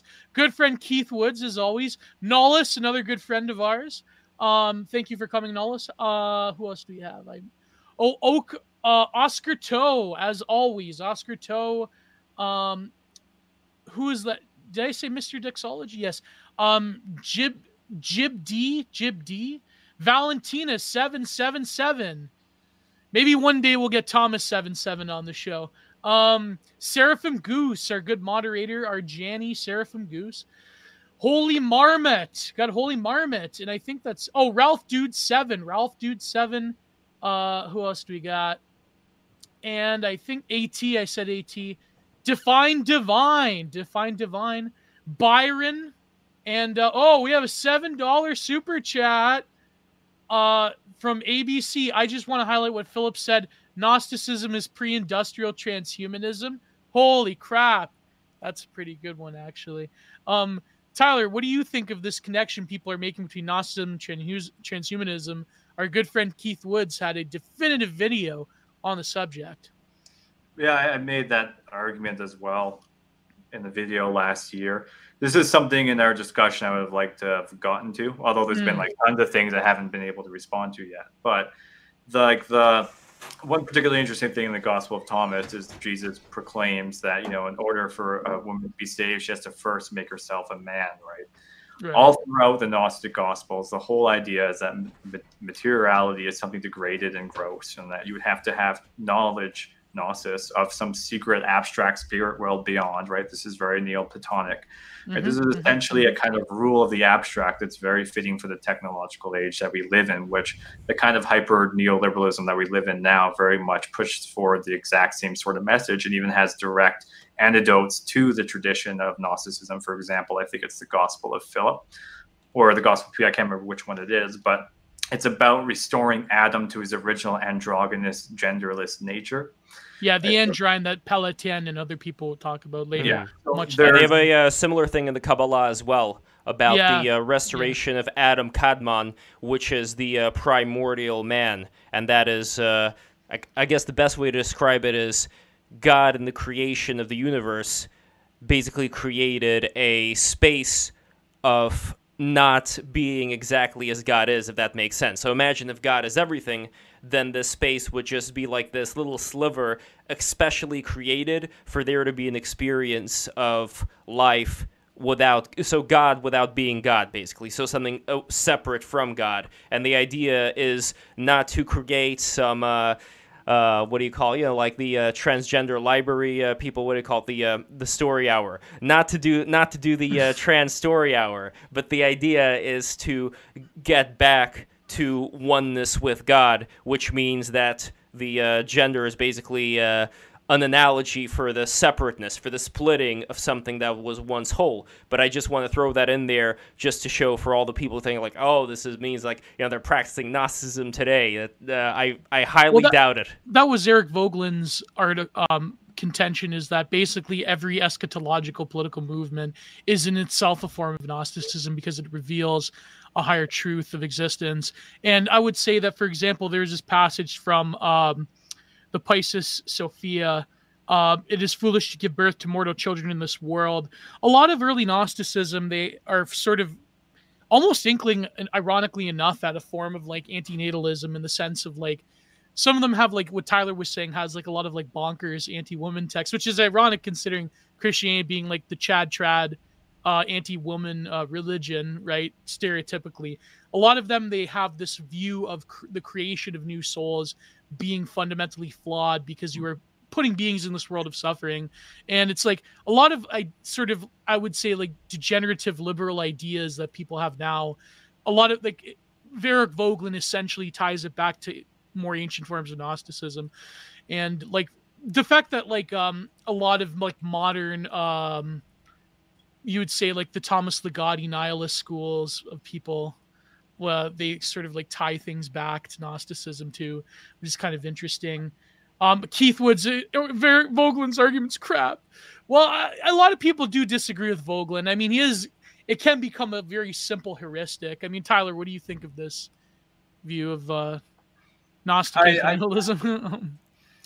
I'm mixed on that question. This is a much larger question. I don't take much influence from Vogelin myself, but we went over this on Theopolitics, specifically in Hegelianism. You have a kind of influence of Gnosticism, at least from the shoemaker Jacob Bohm, right, mixed into his Trinitarianism, which overly focuses on the notion of economic trinity over that of immanent trinity that you find in Christianity, right? So there is, in various movements of intellectual history, there's direct influence from Gnosticism.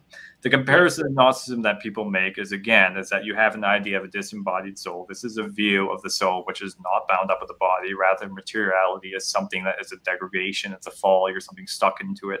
You have to get outside that nature to something which is apparently outside the universe, beyond some free-forming world of the soul. Why people tie this back in, the Gnosticism say, to what's going on in politics right now. It's somewhat of a complicated story, but in one sense, again, as we did with like the Gnostic Gospels, the restoration of the original androgynous character of sorts is a kind of disembodied self, which is genderless, which is beyond, which is conforming with the spirit world. Because what we do know, biology, the kind of bodily approach to consciousness that we have, is how we understand ourselves and our consciousness. This ties back into my work in embodied cognition. Right. Is entirely bound up with our physical presence in the world. It's the way in which our bodies are formed, they develop, the way in which there's kind of a narrative that goes on, so to speak, where the results of the actions that we take in the community also has an effect, which is sometimes goes back on us and forms us who we are. It's this kind of loop of the material world together that forms this kind of contingent relation of what makes humanity humanity. But the problem with Gnosticism is you're trying to imagine a human which is essentially a disembodied soul without material. And again, material is a degradation. But the view that I have, which is the view of the early Christian theology, which is a view of embodied cognition and phenomenology, is that what makes us who we are in the first place, what we call a soul, is the dynamic interactivity between the world and the object. There is no conceivable relation outside of that, which is something I wanted to get into, because why people talk and accuse Gnosticism of being a lot like transgenderism and all that kind of phenomenon today is we're denying essentially the bodily basis of our existence to try to have, say, a transhumanist uploading of, say, consciousness onto a computer, which, again, because of the notions of tense time and internal time consciousness, which itself ties back to instinctual engagements of the body with the world, simply precludes any notion of that actually being coherent. So this is where the tying together is, right? Partly just that, but there's also, again, if you go back to Cartesianism, notions of substance dualism and the way that these kinds of subject-object distinctions in consciousness persist throughout time, up from Descartes to Kant to Hegel, and all the way even to, oddly enough, the Kantian cognitive sciences, who are fully physicalist, but they nonetheless affirm the idea that all things that we receive are through our sense organs into the brain, which then creates a dualism where you can't quite know the true world outside. Now, that being said, this is what I want to reply to our friend Miguel there, because this idea that, the world is full of suffering, this is why it's we can't affirm the world's goodness. The difference with, and so you need to fly into this kind of Gnostic notion of paradise. But the difference with the Christian story is that, again, we start that the world is created good, but we have this fall, we have suffering.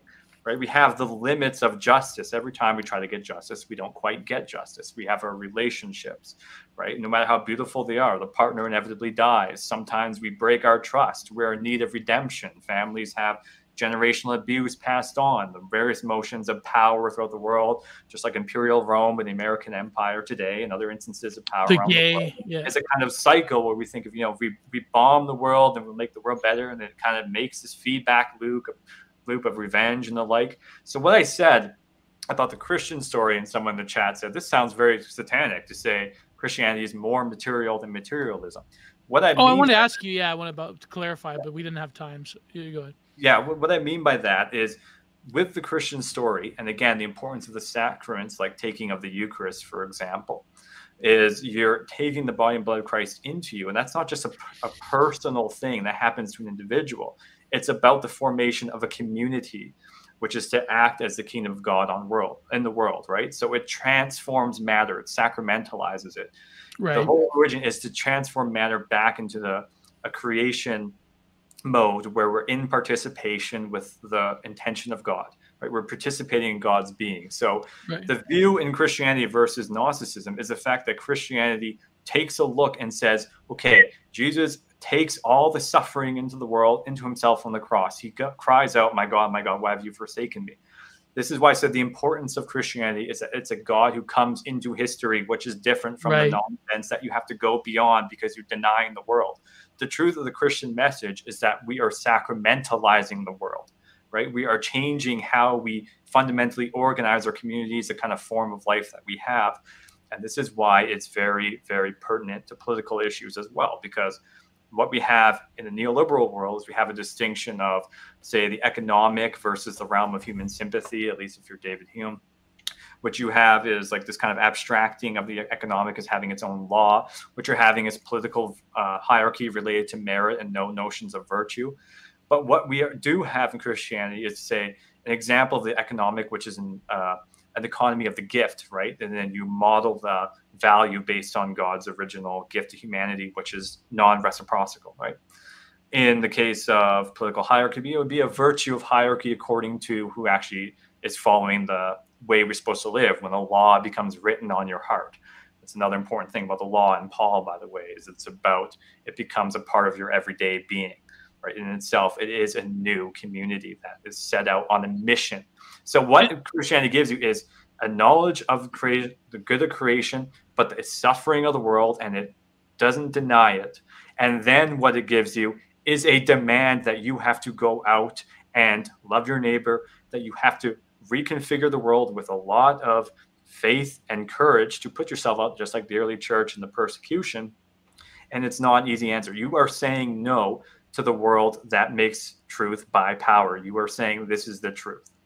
And we're going to organize communities based on that. And this is fundamentally different than early Judaic messianism. It's different than sort of the concept of like, Clee's Angel of History going back in time. Of course, that comes from Benjamin, who's a Marxist. It's different in the sense of like, it is not that all of history becomes resurrected, but it's from that fissure in history that Christ represents that then humanity as a whole is sort of saved, rather than sort of the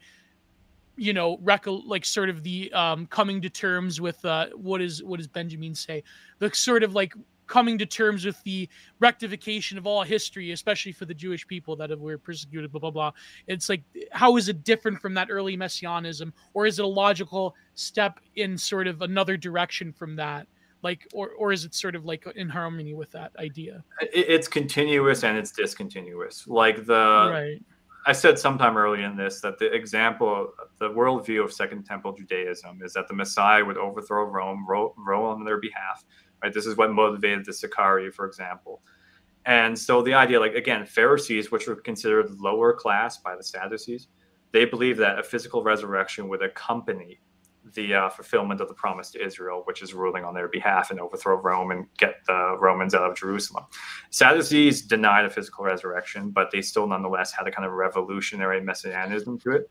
But the point, and same with the Qumran community, they fully believed in physical resurrection. But all these things, again, goes to a narrative which is 100% historical, which is that there's a promise to the covenant of Israel that will be fulfilled by the return of the Lord, that they covenant that God has not abandoned his people. And so the expectation in Second Temple Judaic literature, and as well as the many revolts of the various Jewish movements, and as well as the other messiahs which failed, and in fact they failed, and when they died, people abandoned them. This is something quite different than Jesus. Right. Is they had this expectation that was very tribalistic and particularistic, because that vengeance would be on Rome. But instead, in the Christian story, there's this idea that it's for the suffering of the world in general, that Jesus defeats powers of principalities of the earth by suffering, by putting himself out there in his place, right? This isn't like a penal substitution atonement theory of like John Calvin. This is a reordering of the cosmos. This is Christus Victor. And so what this leads to, including the example of Jesus himself, even throughout the Gospels, is a breaking of social lines. It's an idea of a new community formed around the announcement that the covenant of Israel has been fulfilled. And so then Christianity becomes a missionary religion to live in the reality that the kingdom of God is both here, that the material world is where you find the kingdom of God, and we have to sanctify it on behalf of others around us. That is a burden. That's an ethical demand.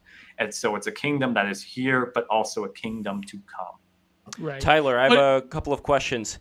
So, I have another one too that's more contemporary, but someone claims that Christianity is only about loving thy neighbor. What the hell?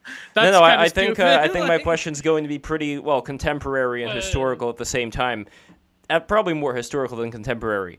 So, was there anything in the New Testament where there was a prediction that after Jesus comes, there's going to be this New Jerusalem? But before that New Jerusalem comes in, the powers and principalities, especially within the Christian church, especially within the Christian communities, are going to be participating in some of the bloodiest battles of all time in terms of the amount of people that died based on the differences of religion, especially within Christianity itself. That this is an example where you have people who were discontinued from going against powers and principalities of Rome. Meanwhile, their children's children end up upping the ante, I think, when it comes to the amount of brutality and savagery that ends up occurring. So I'm curious how you see Christianity being able to deal with those particular outcomes as opposed to any New Jerusalem. Well, Lev, when the steppe Aryans genocided the Abos, what did they say before? Namaste, namaste, yes. Go ahead, Tyler, go ahead. Right. I mean, the church is made up of people, right? And they're fallible. These things are gonna happen. It's just the way it is. But there's nothing in the Gospels about or the New Testament or about any kind of future wars being fought over or any kind of violence in the name of Christ. But I would push back on some of this, though, because we actually did a whole series on my channel called The Myth of Religious Violence, where we actually took on board directly the claims, say, for example, the so-called European wars of religion actually had very much to do with religion. For the most part, they didn't. I mean, there's instances in which Catholics team up with Protestants against Catholics and the like. And I'm not going to give the full argument. It was political, mostly. It was we did 4 videos going through the whole history in detail, names, dates, everything. So, but the general point is what that was a war of the rising absolutism, which was a way of, the various princes and the monarchs carving up sovereign states. And effectively, they were like changing their religious allegiance from one week to the next to the other, right? And so there's various things like this. There's other things like, for example, there's no doubt that the Catholic Church or Christianity in general has contributed to some obviously horrific things.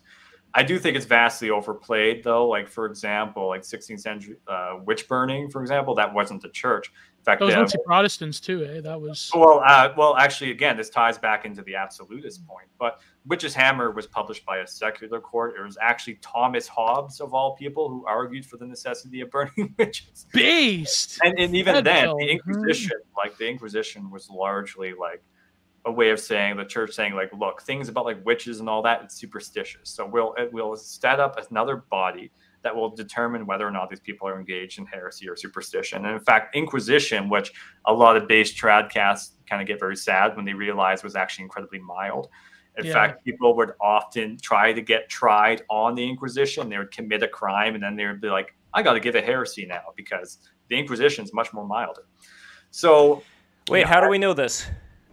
Well, there's just plenty of... A lot of historical records. Yeah. All right, can you give me some examples? Because I want to take a look at this. Okay, Vouch, do you need the data? Yes, I need the data. No, because usually when things are brought up... There's one in particular definitive secular work on the Inquisition, Tyler. I forget the name of it.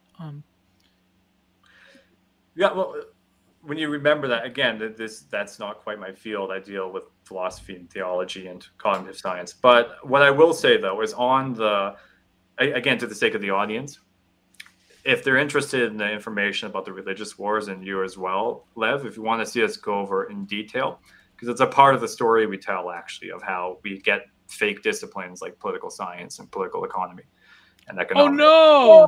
I have an MA in political science. It's a part of... I wasted my money. Actually, I didn't have to pay, though, because it came... I mean, in the strong sense. Social science in the strong sense, not in the sense of various data from theory. But anyways, I know it is all bullshit, though. My point is, political science is bullshit. If the audience is interested in learning, checking that out, as well as the sources we use, people like William Kavanagh, for example, who we had on the show, is a scholar. I actually knew him for quite a few years, had coffee with him. But yeah, it's called On Theopolitics. Look up The Myth of Religious Violence if you want to check my sources. So I have another question, Les Gio, because I know you had a question. Go for it, buddy. This is more of left field, but you were mentioning your work on embodied cognition, taking from people like Husserl and Merleau-Ponty. Do you see in contemporary academia, is there sort of a fissure is there like a whole lacuna between that sort of work of the phenomenologists? I would include Heidegger, of course, I'm a Heidegger stan, and sort of the newer contemporary posthumanism, the sexy, vibrant matter people. Like, is there sort of a split between embodied cognition as such and like what these people want to take into people that talk about what's that thing where you have another limb? What's it called? Prosthesis and phantom limb. Well, yeah, they use that, like prosthesis is a big theory. There's sort of like, xenofeminism and things of that nature. So are you seeing like in even contemporary academia, is there sort of like a split between, Heidegger, Agamben to an extent, Merleau-Ponty, the phenomenologists, and, Graham Harman, people of that nature? Brazier, there you go. Actually, the interesting thing about Brazier, the first time I did a conference, I was actually I spoke with Richard Swinburne, who's like a famous Christian philosopher. He's actually Eastern Orthodox, although he's a British guy. He doesn't look like he'd be Eastern Orthodox. He just kind of looks like he looks like a trash Oxford professor, basically. But I actually gave an argument from Ray Brazier's book, Enlightenment and Nihil Unbound, Enlightenment and Extinction. I was arguing against postmodern theology, specifically people like Jean Caputo and all them who argue that, God doesn't exist, God insists, God exists in the relation when we have an ethical relation to another person. It's kind of Levinasian, although a bit more, very Levinasian, but a bit more Derridian too, in the sense that there's an unknowability behind it all. But I did use an argument about like the phenomenological impact of the death of the sun, essentially, that breaks apart various conditions of human knowledge and a priorize a lot of brass. That's a whole other topic. But I did use speculative realism in some senses, and in some ways it's salvageable. But ultimately, I do reject some speculative realists. But if there's a split, embodied cognition is largely a question. It's a paradigm, and it questions a lot of the dual neuroscientific reductionism. It questions a lot of the kind of Chalmers, and the like. So, is there been a split? There is. I mean, across the embodied cognition tradition, which originally was from Merleau-Ponty, but it's the later texts of Husserl which were originally unread, but now all of a sudden they're being taken seriously. Which I'm a Husserlian, like Husserl on kinesthetic perception and the role of affectivity when it comes to intentionality, the life world of an object intersecting with intentionality. Yeah. Yeah, I'm having flashbacks to like my fourth year. Go ahead. But anyways, the main point here, though, is that the embodied cognition tradition is essentially saying that what makes us human, what makes us conscious, is not something localized to the brain. The brain is a necessary condition for consciousness, but it's not a sufficient condition for consciousness. And there's a whole bunch of arguments against neuroreductionism that come with that. But basically what we're saying is that brain, body, environment, intersubjective community, as well as extended mind, which can be included among that, like, for example, using a pen, kinds of technology, is that what makes us who we are, what forms our consciousness, our engagement with the world, is entirely the way in which the embodied perception, which is wired for action. Right? So this is an important piece of embodied cognition, is that we don't have a theoretical engagement to the world. We don't think of things like you receive a sensation and you mentally calculate it and then you make a decision. Rather, there's a pre-theoretical engagement with the world, which is based on action, right? I look and I see a chair, I have a perception of the chair, I can sit on it, right? When I'm catching a ball, I don't calculate the speed of the ball and where it's going to land. I have a engagement with the world that comes about through familiarity and repetition. But what that means then is that the various things we localize, say brain, body, environment, community, is that these are autonomous, but they also interact. And so one change in one changes something in the other. So for example, a community change, the way in which we have a kind of self-understanding, if we want to use Heidegger's term, a kind of horizon of being, is going to fundamentally impact the brain, the body, but also the feedback loop the other way. The ideas we put into the world are going to also change that community, right? So there's that self-understanding is generated by this complex layer of meaning that we add on, and it comes to interact each other. So when it comes to the transhumanist thing, is there's two critiques here. One is partly just because of Husserlian internal time consciousness when it comes to the way in which consciousness is across a temporal stream, right? It's not like a memory bank. It's not like an external hard drive that you can. It's very much, it's not a static thing, right? You only have a static ego when you stop and reflect on your own ego, in which case you're reflecting back. And Husserl would say in that moment of reflection, that's sort of the second order of it. That's like the noetic. Yeah. But rather we inhabit a pre-conscious, pre-theoretical stream in which everything kind of appears in this way, right? So the point is that when you're trying to take a snapshot of consciousness, and again, I'd have to go into critiques of neuroscience, evolutionary psychology, and all that to fully draw this out. But if you try to upload that onto a computer and then said, okay, well, now we have you, that is you right there. Well, I mean, you're only just like, that's a snapshot of you. Right. For it's not you, but it's not just saying you would only have yourself for that moment, is that there is no self without time. Everything we do is engage with the action, with the world. There is no self without physicality. There's no self without instinct, right? There's no language without abstraction out of a certain situation. And there's no meaning conferring without a kind of relation to the world, which is always transcendent. Now, this gets back to the theological point that I want to make too in regards to this. It's because we don't see language as expressing reality, as in there's a one-to-one relation with language and meaning. Rather, language reflects reality. But but the world is transcendent in the sense that there's always an overflowing of saturation of meaning, which overwhelms our intentionality to kind of grasp it. And this is Marion's point, the phenomenologist, about the saturated phenomenon.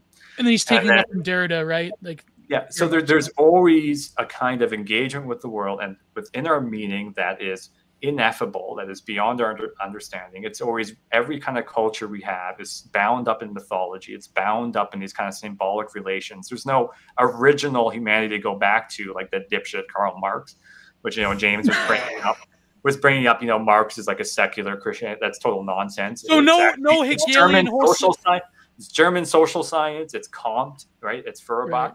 It's an idea of a pre-critical humanity where there's no tainting from the world, right? That's, again, kind of a similarity to a Gnostic perspective. Well, Rousseau in some ways. Yeah. But I wonder, though, if we can extend Heidegger's community of mortals idea. You were talking about how we're embodied within community, and care by necessity dictates that there is a relation between one and the other. Do you feel that the transhumanist ideal, or any form of Gnosticism, the way that they picture gnosis, is that sort of a breaking up of Heidegger's notion of like the community of mortals? Do you think, can you find, that would be an interesting paper to explore in some ways? My perspective on Heidegger is a little more critical than a lot of it. I'm more in the Husserl tradition, and Husserl to Merleau-Ponty, and then from there, Heidegger obviously has an influence on this. And I have Heidegger talks about the pre-theoretical engagement with the world. Right. He does. Heidegger actually had a lot of critiques through Herbert Dreyfus of the emerging ways we understood artificial intelligence. He was very, very influential in that, and that I'm grateful. Yes. But my disagreement with Heidegger comes from the fact that what, according to him, is what makes you get out of bed in the morning, what makes you have this relation with the world, is essentially an absence, and that absence is the realization of death. So the dispute between the Merleau-Ponty Husserl side versus Heidegger is we don't have an absence as the final marker, so to speak, as what makes us human, right? What we have again is a bodily relation with the world, which we can actually measure, and we can be like, okay, that's it right there. So that's the distinction between us. So Heidegger, I think he just doesn't prescribe an accurate or really serious enough critique. I don't mean serious in the sense that he's not serious. Obviously, he's brilliant. I mean serious in the sense that he really gets to the heart of the danger, because there's always a kind of ineffability that's left over in Heidegger. Right. So the later Heidegger gets very mystical. That's what I mean. The later Heidegger questions that absence as something akin to Wu Wei, where it's making room, it's clearing to reveal itself in this very very, I would say, how shall I put it? The relation that is very there's upsurges, there's there's slipping in and out. It's almost Taoistic in some ways, like it's very ephemeral. And the main difference with us is we see a stronger danger than Heidegger does, because what we're essentially saying is that because of this interactivity, is that just because, say, it's not possible to upload your consciousness into a computer, the kind of society that we have and what it does to ourselves, to our consciousness, if we accept this, even in a minor circumstance, does influence us, right? Like even like the most basic example, we've lived very sedentary lives. We're not meant to live sedentary lives. We're not meant to sit around on our ass all day. But you start getting unhealthy, you start getting more depressed, right? This is a danger that comes with the fact that we're not living in accordance with how our mind and our body evolved, which is in this kind of relation with the world. And you tamper with that, even if it's just the level of ideas, you're bringing about a very dangerous future. And this is something that's happened, I guess we can agree with Heidegger here, since the quantification of the world with Galileo. Yes, exactly. We see ourselves, and this is what makes scientific reason what it is, by the way, in modernity. It's not this bland idea that they just become empirical all of a sudden, even we have knowledge. It's tied to instrumentalism. It's tied to how we use it. And now everything becomes tied to how we use it. And so in a way, you become bound to fate, kind of like Horkheimer and Adorno talked about in the dialectic. Yeah, that's a good place, I think, exactly. To shift this in a slightly different direction, maybe. So when we're talking right now about embodied cognition, about people having to have a community around them, having to have something to bounce off of in order to be who they are. That's correct, right? Am I understanding you? That's one of them. Yeah, well, there's like 5 things: embodied, embedded, enacted, extended, intersubjective. You could add affectivity, but that would be one of them. Would be what you're getting at. Yes. So with this idea, you're talking about people being unhealthy and having that sedentary lifestyle bite them in the ass, because there's a certain way that they have to be. There's a certain way that they have to be in order to be healthy and thrive. And I 100% agree, but I would take it one step further. And this is, again, just my own particular experiments. You could say, well, there's some weird thing going on in my brain. I'm hallucinating. Some weird stuff is going on. But when it comes to something that's found a lot in Eastern mysticism, specifically in Hinduism, if we're talking about something like the Kundalini Shakti, which is this energy that it resides in the spine, and it's this subtle spiritual energy. You can say that the closest thing would be the description of ether as this fine energy that what were they called? The alchemists tried to obtain. Making matter into an almost spiritual-like substance. This spiritual-like substance, that's at least what I read about. What I experience, I cannot tell you at all whether it is or is not this. All I can tell you is I breathe in, and I feel a cool sensation going up my spine, and then going down my spine, like this little strand, this little string. And many descriptions that I hear of people who have had it, and various gurus, whoever, whatever you want to call them, who write about it, they do write about this being a very similar thing, a very similar sensation, as well as other visuals having to do with the third eye and things of that nature. So my theory right now, and it's just a theory, is that I think that human beings get used to being in a particular way, and it could be a very unhealthy way, at which point a lot of them would drop dead. it could be a way in which they start to thrive and live a good life, but maybe that's not the be-all, end-all either. Maybe that's just the phase that they were in that they got used to, but there are certain other things that they fail to explore, that they fail to achieve, which is why I personally don't see the life that we're in right now. I don't see it as being horrible at all. I don't have a rejection of the physical body. I think the physical body is in a way made in the image of God.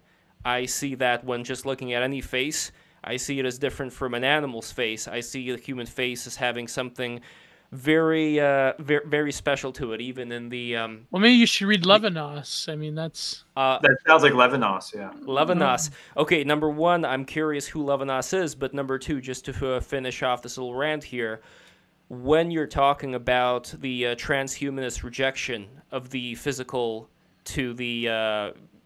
you could even say to the spiritual. Well, no, most transhumanists, I wouldn't say go that direction. I would say that they do want to put their body on a computer. I don't.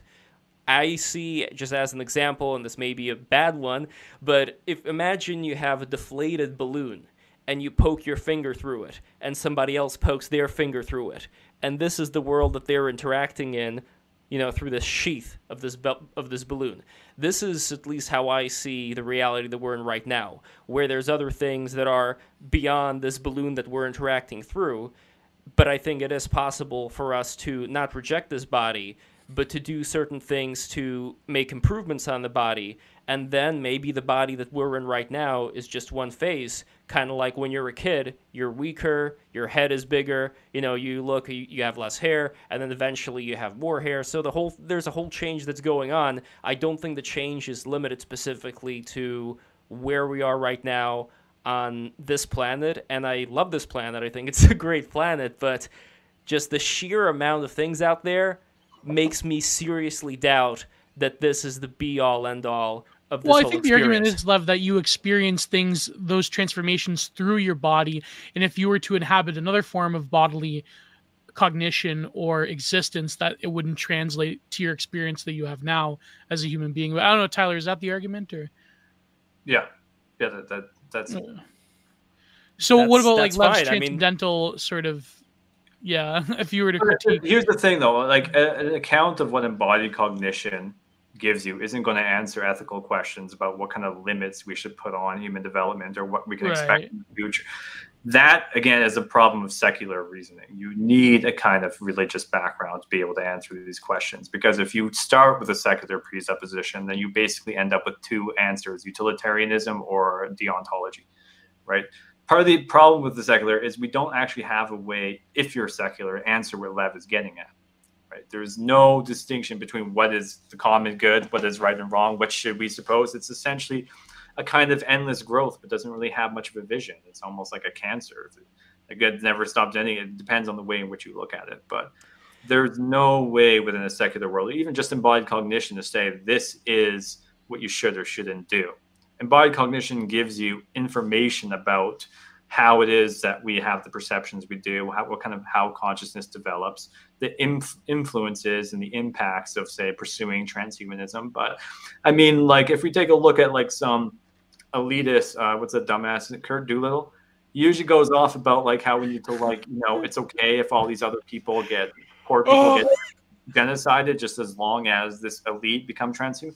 It's a very utilitarian kind of view. It's a view that... Did Kurt Doolittle say that? Well, we had somebody like that on BTR, if you remember, Gio. The what was that organization? On Davos? Yeah. So there was a bit of a vibe of that coming from the gentleman. If we had Kurt Doolittle on, though, that'd be man, crazy. That would be pretty fun. But no, I agree with you, Tyler. There are people out there who only see things through this lens.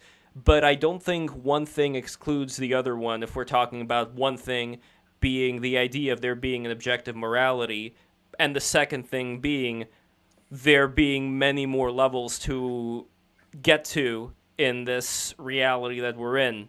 And one of the other things that lean me in that direction, other than my own personal experiences, is if I think of somebody that was born... with some debilitating condition, God forbid, or some, mental issues, it's hard for me to imagine that for that embodied soul that's it. Those are the cards that you were given, and that is all to your experience within this particular realm. That was like something I was. You go ahead. No, that's pretty much it. I have a hard problem swallowing the God pill. Well, the Jesus pill, to be fair, not the God pill. If God. But also, do you think, Tyler, that sort of like Merleau-Ponty's decadent French atheism sort of puts a monkey wrench in your dissertation, or no? No. I mean, he just describes phenomenologically how the body, experience of the body with the world makes consciousness. It doesn't preclude one way or the other. I mean, phenomenology since Merleau-Ponty, you have what's called the religious turn phenomenology. Mm-hmm. Although even in the 20th century, it's kind of there. It's the Catholic Church that spread phenomenology. There's an interesting book about that, Catholicism and the Making of Continental Philosophy. But oh my God, I have to buy this book. Holy crap. Yeah, you can't separate Catholicism. I mean, Dietrich von Hildebrand's wife just passed away, but they were surrounded. They literally were in Husserl's circle, right? They helped spread phenomenology. Pope Jean Paul II was a phenomenologist. That's where you get the theology of the body from. So it's not that, this is like a pure kind of atheism, right? Like the idea is that, and this is actually common of most, like even early Christianity, they talked about the soul as kind of like an inexplicable part of consciousness, right? It wasn't like a Descartesian flying thing that flies all over the place. You could separate it. It's not like a ghost in the machine.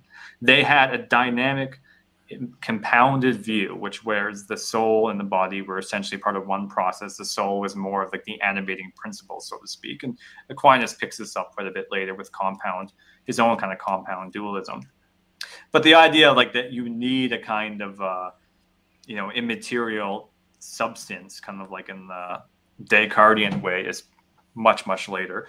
But again, the Christian point is that you have a view of an end time, which is bodily resurrection and glorification. It's based on the fact that bodily resurrection is essentially what will be your final destination. It's a restoration to glory. So it's like living this physical life without any kind of pain and always inhabiting glory, right? There's a fulfillment here of the limitations, and there's a sacramentalization of your everyday physical experience. It's not another world of reality, except heaven and purgatory or certain intermediate states. But these kind of questions, it's difficult because we're so used to thinking about it in a very modern way, like these kinds of apologetics, which have to imagine an immaterial substance rather than say animating principle. It's a problem of language. We're not used to really thinking that way. No, but isn't it a problem of the embodied cognition you were mentioning earlier? If, let's say, we're talking about heaven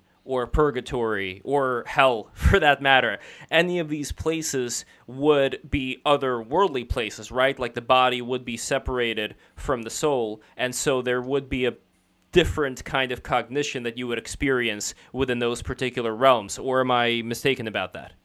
No, you're not. The thing with hell is hell actually isn't like another disembodied place either. Hell is a place of shame. It's separation from God. That would come in the eschatological vision where you would be bodily resurrected and you'd be in hell, right? But hell is, I think the best way to say it is like N.T. Wright says, hell is colluding with your own dehumanization. Yeah, hell is participatory. That's the thing. Yeah, it's so like even like the end time vision, the eschatological vision is still a bodily vision. Yeah. Now, okay, so that's okay. Yes, go on. Yes. Right. This is somewhat a little bit more complicated because you look at like a lot of the magisterium of the church, they wrote about purgatory. They talk about it as if God is somehow holding like the animating principle, the soul that makes you what you are, even though you're not a full person without your body. In fact, the tradition within Catholic theology is that you're not a full person without your body. It needs to have the animating principle in your body, but your soul is essentially not quite what it is without the body either.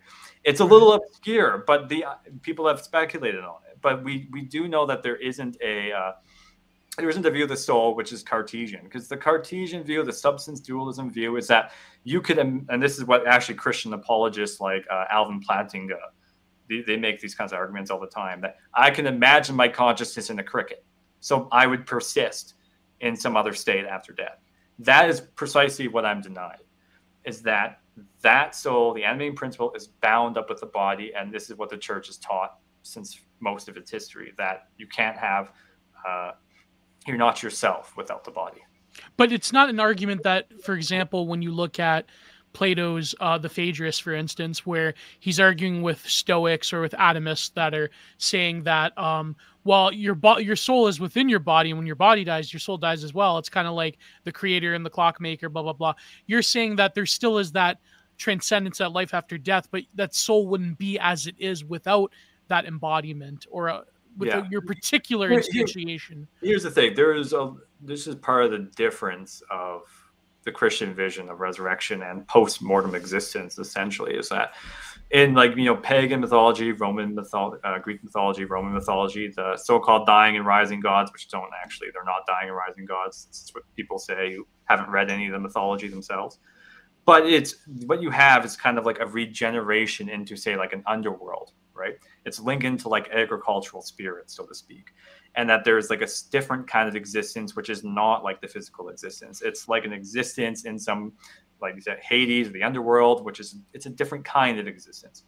The Christian view, on the other hand, is that it's this world, right? It's the Jesus who broke the bread. You could touch him, that Jesus. That resurrection is a resurrection of that body, right? So that's what I'm getting at. It is its own distinct view, and it was in some ways a little bit different from Second Temple Judaism, at least in terms of messianic expectations. But it was also very different from the Roman view. In fact, the Roman view, they found that completely repulsive, which is a mark against James Valens' whole argument, because they despised this view of bodily resurrection. That would not have been. But what I don't get about the bodily resurrection is, okay, guide us through this process. So we have cells, we have the DNA, we have the gut microbes, which is not even a part of us. So when the resurrection actually happens, where do these things come from? How do they go together? What of the gut biome? Is there a gut biome? And all of that nitty gritty, like what exactly is going on there? Well, I mean, the interesting is Origen actually had an interesting answer to this, which kind of prefigured modern science. He basically argued that none of your cells stay the same, and that if your body is already like that, you don't have the same set of cells that you started out with. Your body is constantly getting rid of new ones. Then it's not inconceivable that God could do the same process again.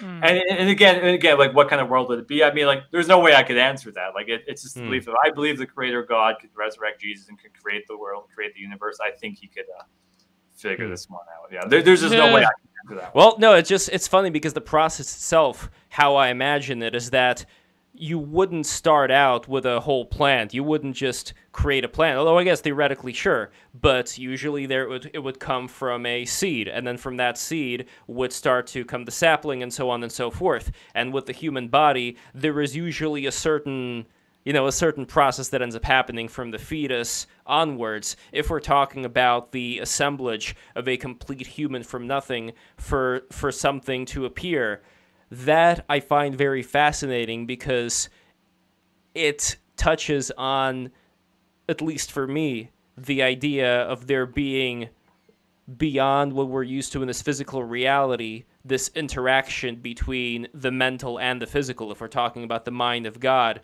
coming into being, certain things, snapping the finger right there, all of these various cells, and then all these cells and all these little things are configured in exactly the right way. It's a fascinating thing. I'm not exactly against it. I'm still not sure when it comes to the question of the embodiedness within purgatory, for example. Because hell, I get what you're saying, because if I'm going with you right now, hell would be your body is back together as it once was, but you feel this great sense of shame, this overwhelming sense of shame at the things that you did. Okay, good. Now that that's out of the way, purgatory. What exactly, just so we're clear, what exactly happens when you are in purgatory? And you mentioned that it's not really going to be the you because the body isn't there, but what is going to be there? That's the part that I'm curious about. Yeah, that's a pretty hard question. I mean, like, at least what we would affirm in church tradition, again, is that the soul persists, at least as an animating principle in purgatory, but you're not fully yourself without your body. but it's a part of the cleansing of who you are. Essentially, that's what it is. That's what the image of, like, burning in the fires of purgatory is you still have some leftover sin that's going to hamper you when you try to take a part of and partake in the glory of God, right? So the idea is that those stains on your soul are being removed, so that when you unite with your body, there's no kind of leftover wills heading in the other direction. I know it's hard to quite think about in our current understanding, but I do have to say one thing to the chat saying that none of this sounds so autistic, not down to earth. I mean, I have to laugh at that a little, though, because when you talk about the theology, where I'm essentially saying it's a bodily vision, right? That's completely in the face of otherworldly way of thinking. But the whole point about embodied cognition is I'm actually saying that we can understand consciousness by understanding the physical world. That is the opposite of a not down to earth position. I mean, the neuroscientific, I want to say neuroscientific, neuromanic version of the way we understand consciousness is completely riddled with problems. But we are both a kind of physicalist view, actually. We're both physicalists in some way, but we're not a reductionist physicalist. We do have some room for other ways of thinking. But if you're still adding this idea of this disembodied cognition, if again you are admitting the existence of something like purgatory where you would still be there, but it's not the you, I would say, like, if I were to be an asshole, I would say, who gives a shit? There's still going to be some you there. There's still going to be something that, there's still going to be something that I am seeing and that I am experiencing in this particular realm.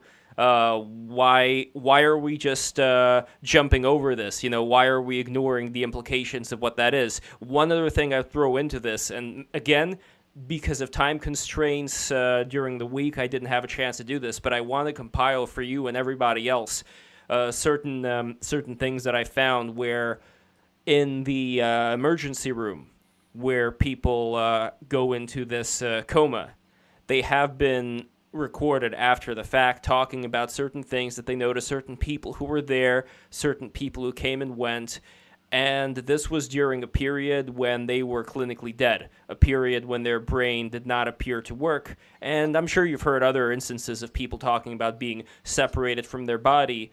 I would also add to this the DMT experiences that people talk about, which they describe as being realer than reality itself. So all these things, plus the sheer unbelievable size of the cosmos as we know it today, just, again, like, I sometimes go and watch those videos where it shows the Earth is here, then the moon, then the sun compared to those, then so on and so forth, and your mind is just blown away by how big it all is. But anyway, I'm going on a slight detachment here. My point is that when it comes to this disembodied cognition, the things that I mentioned, the DMT and those experiences in the emergency room, what kind of picture do they paint to you as far as what exactly may be going on? Well, that's quite a considerably more complex question, because we have to get into matters of brain science. But the first thing I'll say outright is when they argue for an embodied cognition view, and contrary to the person in the chat, it's not autistic cope. It's a view in cognitive science that has nothing to do with Christian theology. I'm just tying them together because Christian theology has the same view. It's a thing that you will find in biology of the brain. You'll find it in various kinds of philosophy departments, phenomenology. It's actually a radical view about how we understand consciousness. It's not even a theological discussion until we add the theology to it. But we're not denying, say, for example, the role of the brain. I mean, I've heard people try to explain away experiences like near-death experiences, for example, as a kind of side effect of blood leaving the brain, and some kind of explanation that they give to go with that. I don't quite have a good explanation for that. Honestly, it's just not really a part of the thing I participate in, especially with DMT, right? Like, I tend to think those kinds of things are kind of playing with memories and imaginations that you already have internally inside you, and you're just kind of opening them. I don't think it's anything spiritual. Unless two people experience the same thing at the same time and they're in different places. That would be the trump card for that particular argument, and I would want to see certain results there. Yeah, that'd be interesting, yeah. Yeah, but that's a bit beyond what I'm prepared to talk about today. But Yeah, no, that's a problem. So Tyler, then, well, one is I guess as a refresher, what did the Romans and the other pagans find so objectionable about the resurrection of Christ as opposed to a bodily resurrection? But also, do you, in your view, I guess, I mean, this is a basic question, but like, what happens at the time of death? Does the soul transmigrate, or is it rather in a point of stasis before the resurrection? Like, what happens? So what was the first one again? About what did the Romans and other pagans find so objectionable about Christ's version of resurrection, embodied resurrection? Yeah, I mean, well, there's several different views that dominated Roman culture and several different civic cults. It depends on the one you're asking about. Like the Epicureans, for example, thought this was all there was. Gods existed, but they don't really care about us, and they don't intervene in the world. And when you die, you die. Right? That was the Epicurean like pessimism, almost in some way. Yeah, that was the Epicurean worldview. Another view was like the Platonic influence view that your soul went somewhere else. The commonality to every single one of them is any kind of bodily resurrection was considered to be absolutely disgusting. They didn't believe that. Like, look, a lot of people say this. Like, they say something stupid. Like, back then, people would have been not naive enough to believe in a physical resurrection. Like, what? You need a fucking doctor to come along and tell you people don't rise from the dead? The Romans didn't believe it. That wasn't their basis for post-mortem existence. Their basis was either the soul persisted somewhere else, it's Neoplatonic, or there was nothing at all. That was it. Yeah. Well, it's very also similar to the Jewish belief in at the end of days, there's going to be this particular rise. Yeah, there's going to be the rise of the people, and I think they're supposed to be buried in a particular place, the Mount of Olives or something like that. It's a very interesting thing. Again, to me, I'm not opposed to the idea of these things happening, but it almost seems like a stretch. Again, the last thing that I want to touch on. What was the stretch, Lev? Well, the stretch is that all of a sudden you're just reanimating bodies that are not on this world anymore, as opposed to leaving this particular world behind for those bodies and going to somewhere else.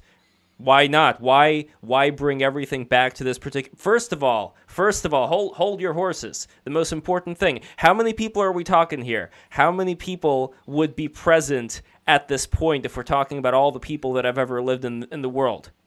I completely missed that whole part of it. Oh, what happened in between the world? No. If we're talking about people resurrecting...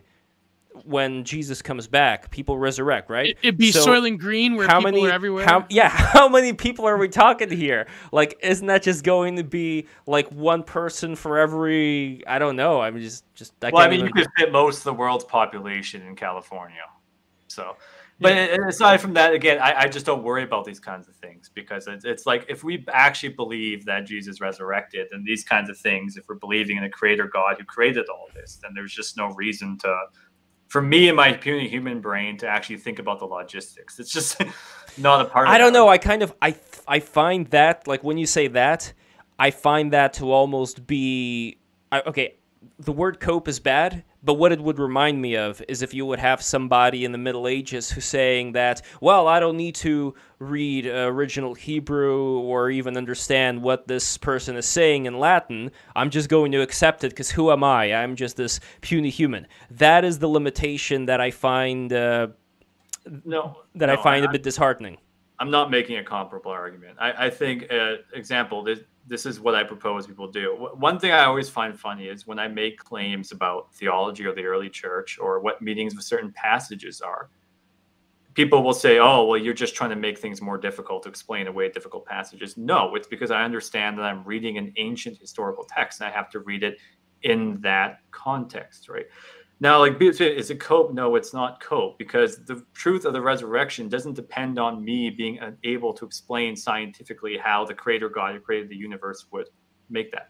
What it actually depends on is whether or not Jesus resurrected, and if we have sufficient historical evidence for the reliability of the Gospels and the reliability of the promise of Jesus' return and the reliability of the resurrection, which, by the way, none of that we got into the whole debate, but we actually do. I would love to have you back, resurrected Tyler, because he was an alien, and Giorgiani saw the yes, tape. Yes, the CIA exactly. has the tape of the alien according to Jason Giorgiani. No, Tyler. Here's the thing. Neil was supposed to come in today. Mondays are bad for Neil, as far as I understand. I would love for a Tuesday or a Thursday in the future. I would love to have you on and expand upon a lot of these things. I find them incredibly interesting as far as how do we know what we know, and it seems like there was just like an endless supply of things that we could get into here, and I'm really thankful that you were able to get into the things that you were today.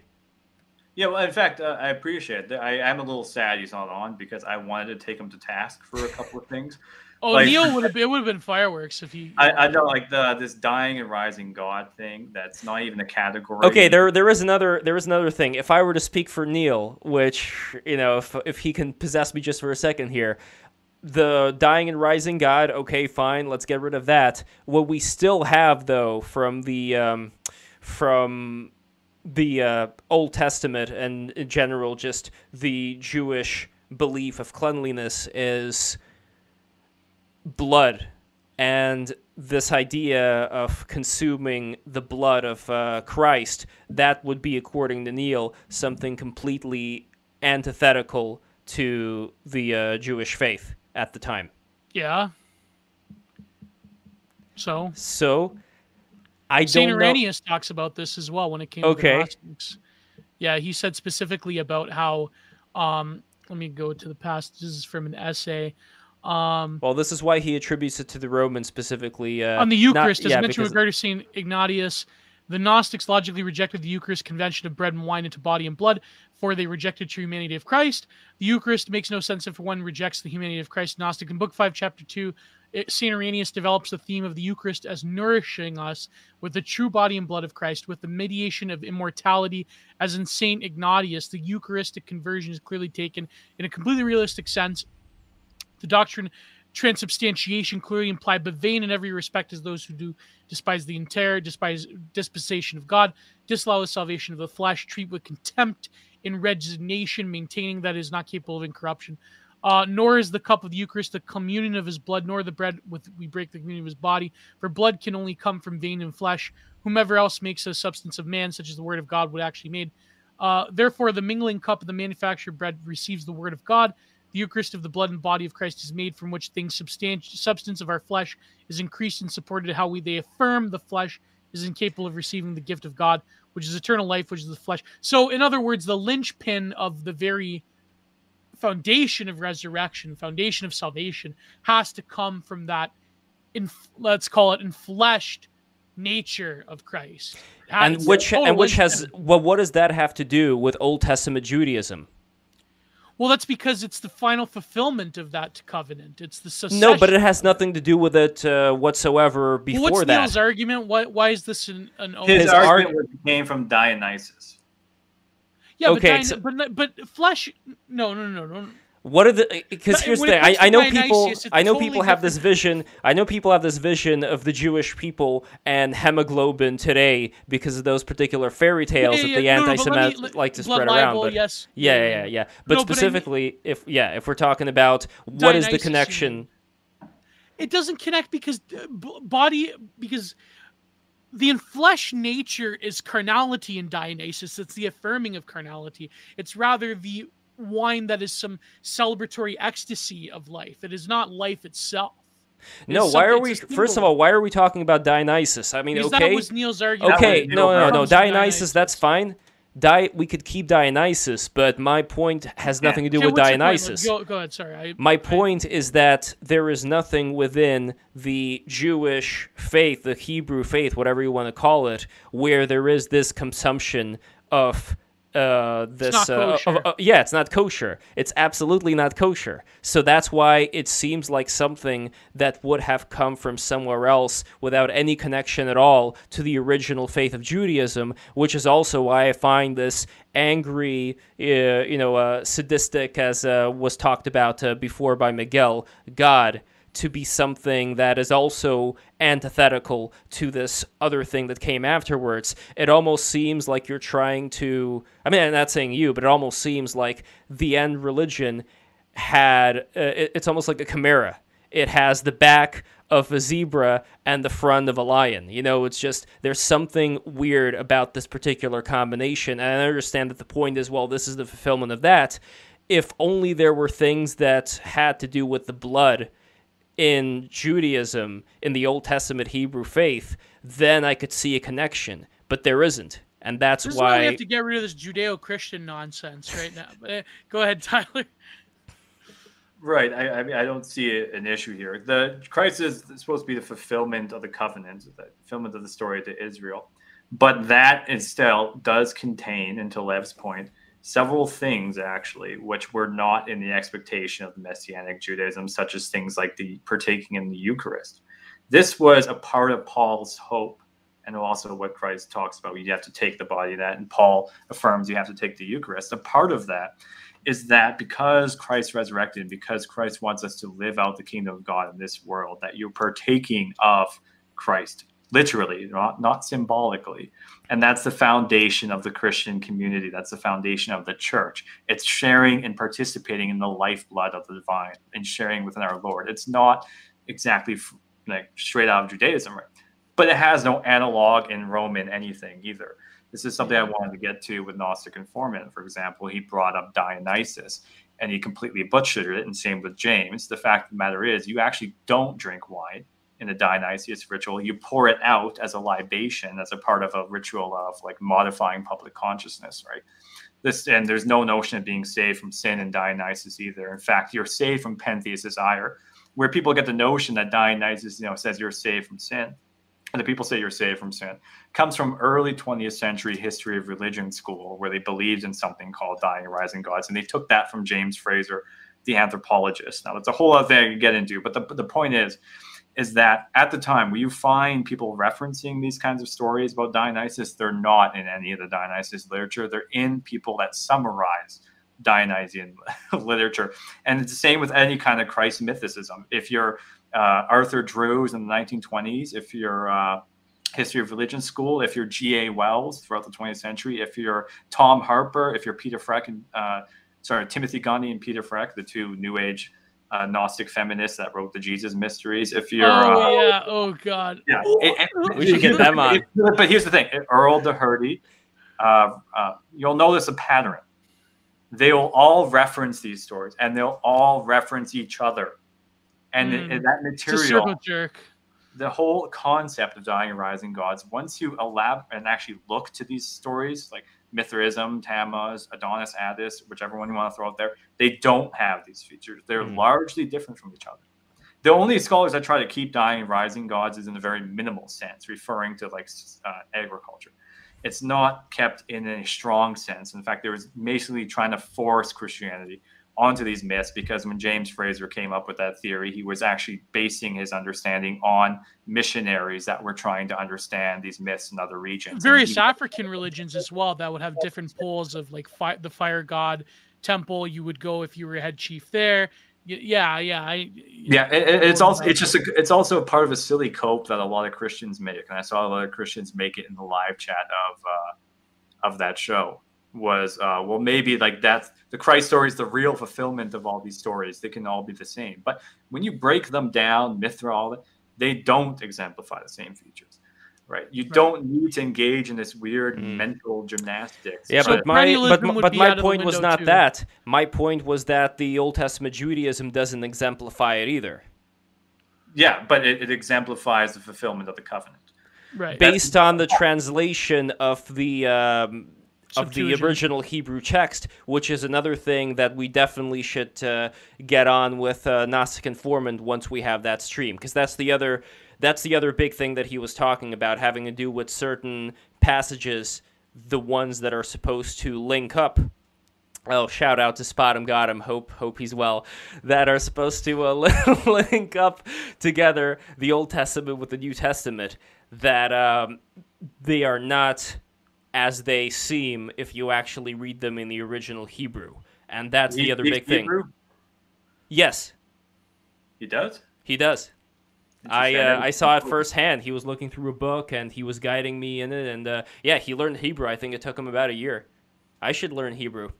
I'd be pretty immediately Yeah, maybe, but I'd be pretty immediately skeptical of that position. I mean, this is something, by the way, I didn't get into in the conversation. There's a whole lot I didn't get to actually respond to, but the notion of, for example, with comes the covenant, what you find in the earliest Christian communities, what you find in among the church fathers, is this affirmation of apostolic authority, which assumes the authority of the Old Testament, right? Because what they expected is what came along with the fulfillment of the covenant is new scripture and new apostolic authority. That goes back to AD 80. It goes back to the Didache and 100 AD, and then it continues all that way, all throughout up until the 4th century, and then we have the church, right? So there is a direct link. I would be very curious to see how he makes that argument, because that to me is just total nonsense.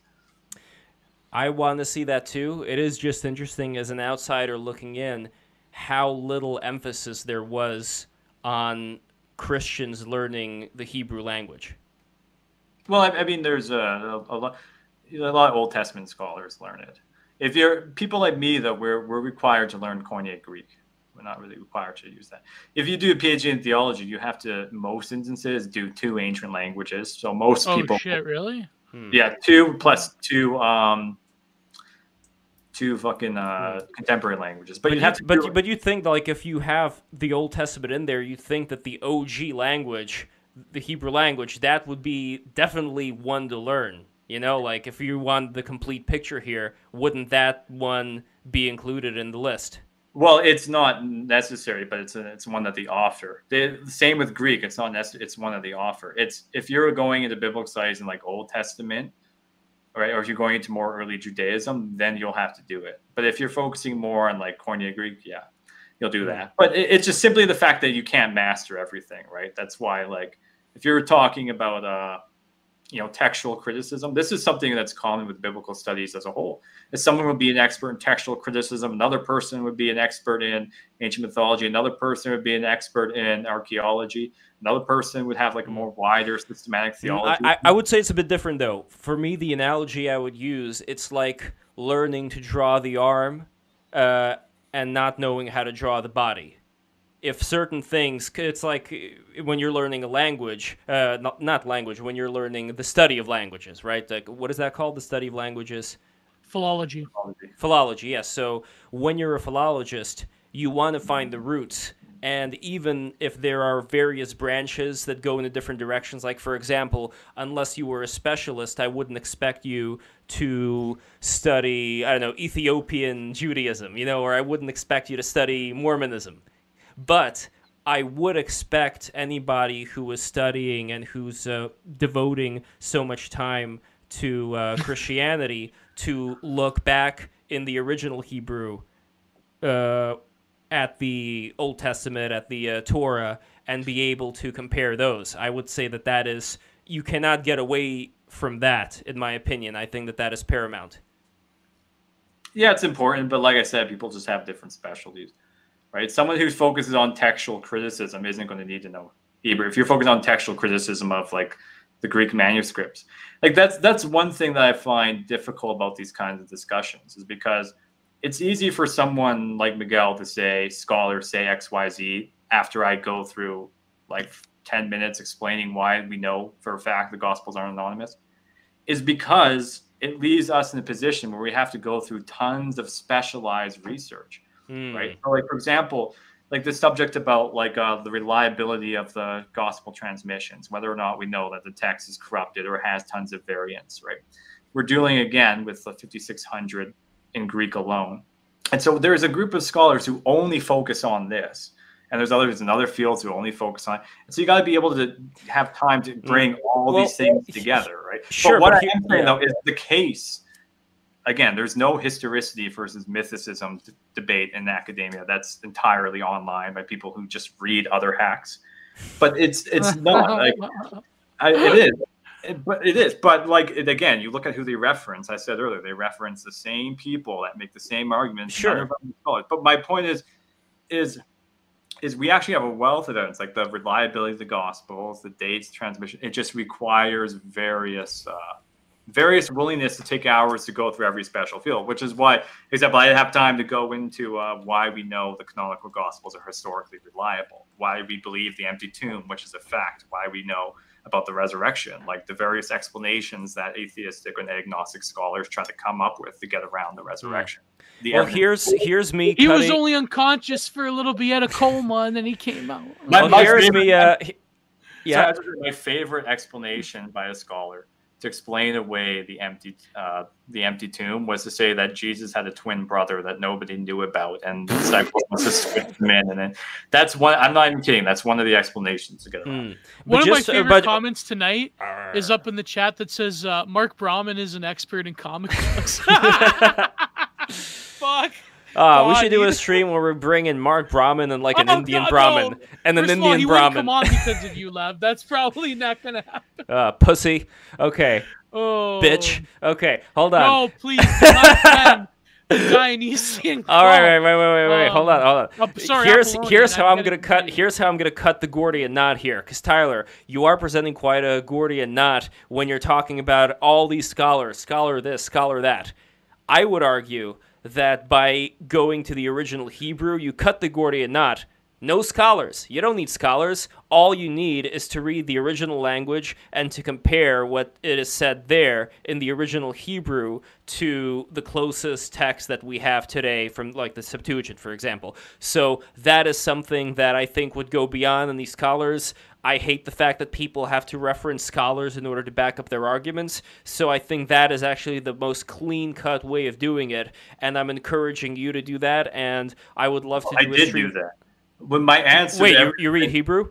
No, I'm saying I never said scholars say, other than a little note of it. Like my example on the Anonymity of the Gospels, I took explaining how ancient manuscripts, how scrolls worked, how they didn't have the titles on them, how the universal attribution, the fact that it's unlikely that they would have done.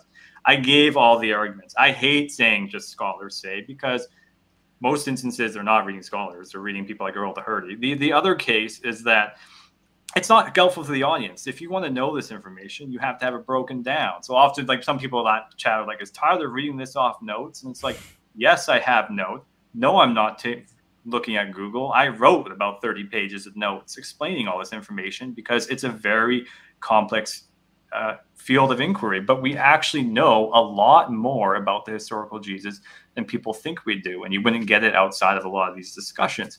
But as for Hebrew, when it comes to reading that, you kind of do need a little bit of scholarship, though, because there's also contextual things which go into it, matters of ancient understanding. So let me give you an example. Gnostic informant, this wasn't about the Hebrew. This would have been Greek. But he mentioned the whole turn the other cheek and stuff like that, right? He mentioned that these are promoting a pacifism. Turn the other cheek, carry your bag an extra mile. This is where understanding historical context matters, that these are honor and shame cultures, right? They weren't individual guilt cultures. They're honor and shame cultures. So a part of the message of that, which is much wider in scope than what I'm about to present here, but this is where the social context matters, is turn the other cheek. When you slapped with that cheek, you were hitting with the back of your hand, which essentially meant that the person was an inferior. Right. So when you were told to turn the other cheek, they would have to hit you the other side of the hand, which you would use if somebody was. Oh, the back action. Yes. So this is, was a way of affirming your dignity to Roman power, because that is how they treated inferiors, like women, children, Jews, was by that. Right. Carry your bag an extra mile. Roman soldiers would often make Jews in Jerusalem and also in the diaspora carry their bag for 1 mile, as a form of shame and humiliation. But what would you do if you carried that bag an extra mile? You would be humiliating the soldier, because it's implying he's too weak to do it on his own. And finally, someone takes your coat, give them all your clothes. That's referring to the Jewish court system, where the accused, if they're accused and they give up their coat, that's a sign of guilt. If you give up all your clothes, that's nakedness. And then that other person, the accuser, is the one who is acting shamefully and the one that should be accused. These are ways of asserting dignity. It's not pacifism. But this is my point, though. If we just simply read those texts, we wouldn't know that. This comes from understanding that time period and the way they thought. That's why. By giving them the clothes, so by giving him all your clothes, it's a way of shaming your accuser, because it's like, oh, look, you're taking everything from me. Is that what you're saying? Let me think of it like an analogy. Say, for example, I'm out sharing chicken wings with somebody. We have like 20 chicken wings in the middle of us, and we divide them. I take 11. He takes, we're supposed to each take 10. I take one more than him. And he accuses me of taking one more than him. But then he takes all of the ones I have, which means he's the one being the thief, right? So that's the point. You're shaming the accuser by pointing out that they're the one who's actually unjustly taking you to court. And like, this is the thing, like this doofus in the chat, this is next level apologetic cope. No, you're reading ancient literature from the first century. They don't think like people in comment section. They didn't have Giga Chad and Wojak back then. And again, right, you have to be able to understand you're reading at something from a different time period. Right? You didn't think the same way. But now, it's a pro-Jewish or pro-Roman. It's neither. As I said before, when you're saying like Christ takes on the handle of Son of God, he's affirming himself over and above Caesar. That is not a pro-Roman message. So is it pro-Jewish? It's, again, there's also persecution. Wait, say that message again, just so I'm aware. What is the specific message where Jesus ends up being higher than Caesar? What is the specific? Well, it's the term Son of God. When Paul refers to the Son of God, and Christ refers to himself as Son of God, Paul going into Rome and saying that this is the Son of God is saying to the imperial Caesar cult that you are not divine, that this person is higher than you. That is a massive insult. That's not subservience. Okay, so Son of God, that, and again, I'm a bit slow here. This is not my forte for now. It will be soon, thanks to you. But it would be from the writings of Paul where that would first appear, Son of God, right? And what year again would that appear, this Son of God, regarding Caesar? Generally, I guess like the consensus is the Pauline letters, and I agree, are before the canonical Gospels, yeah. So around what AD? Like 50, 40. Okay, interesting. Like, there's lots of technical stuff about dating. Yeah.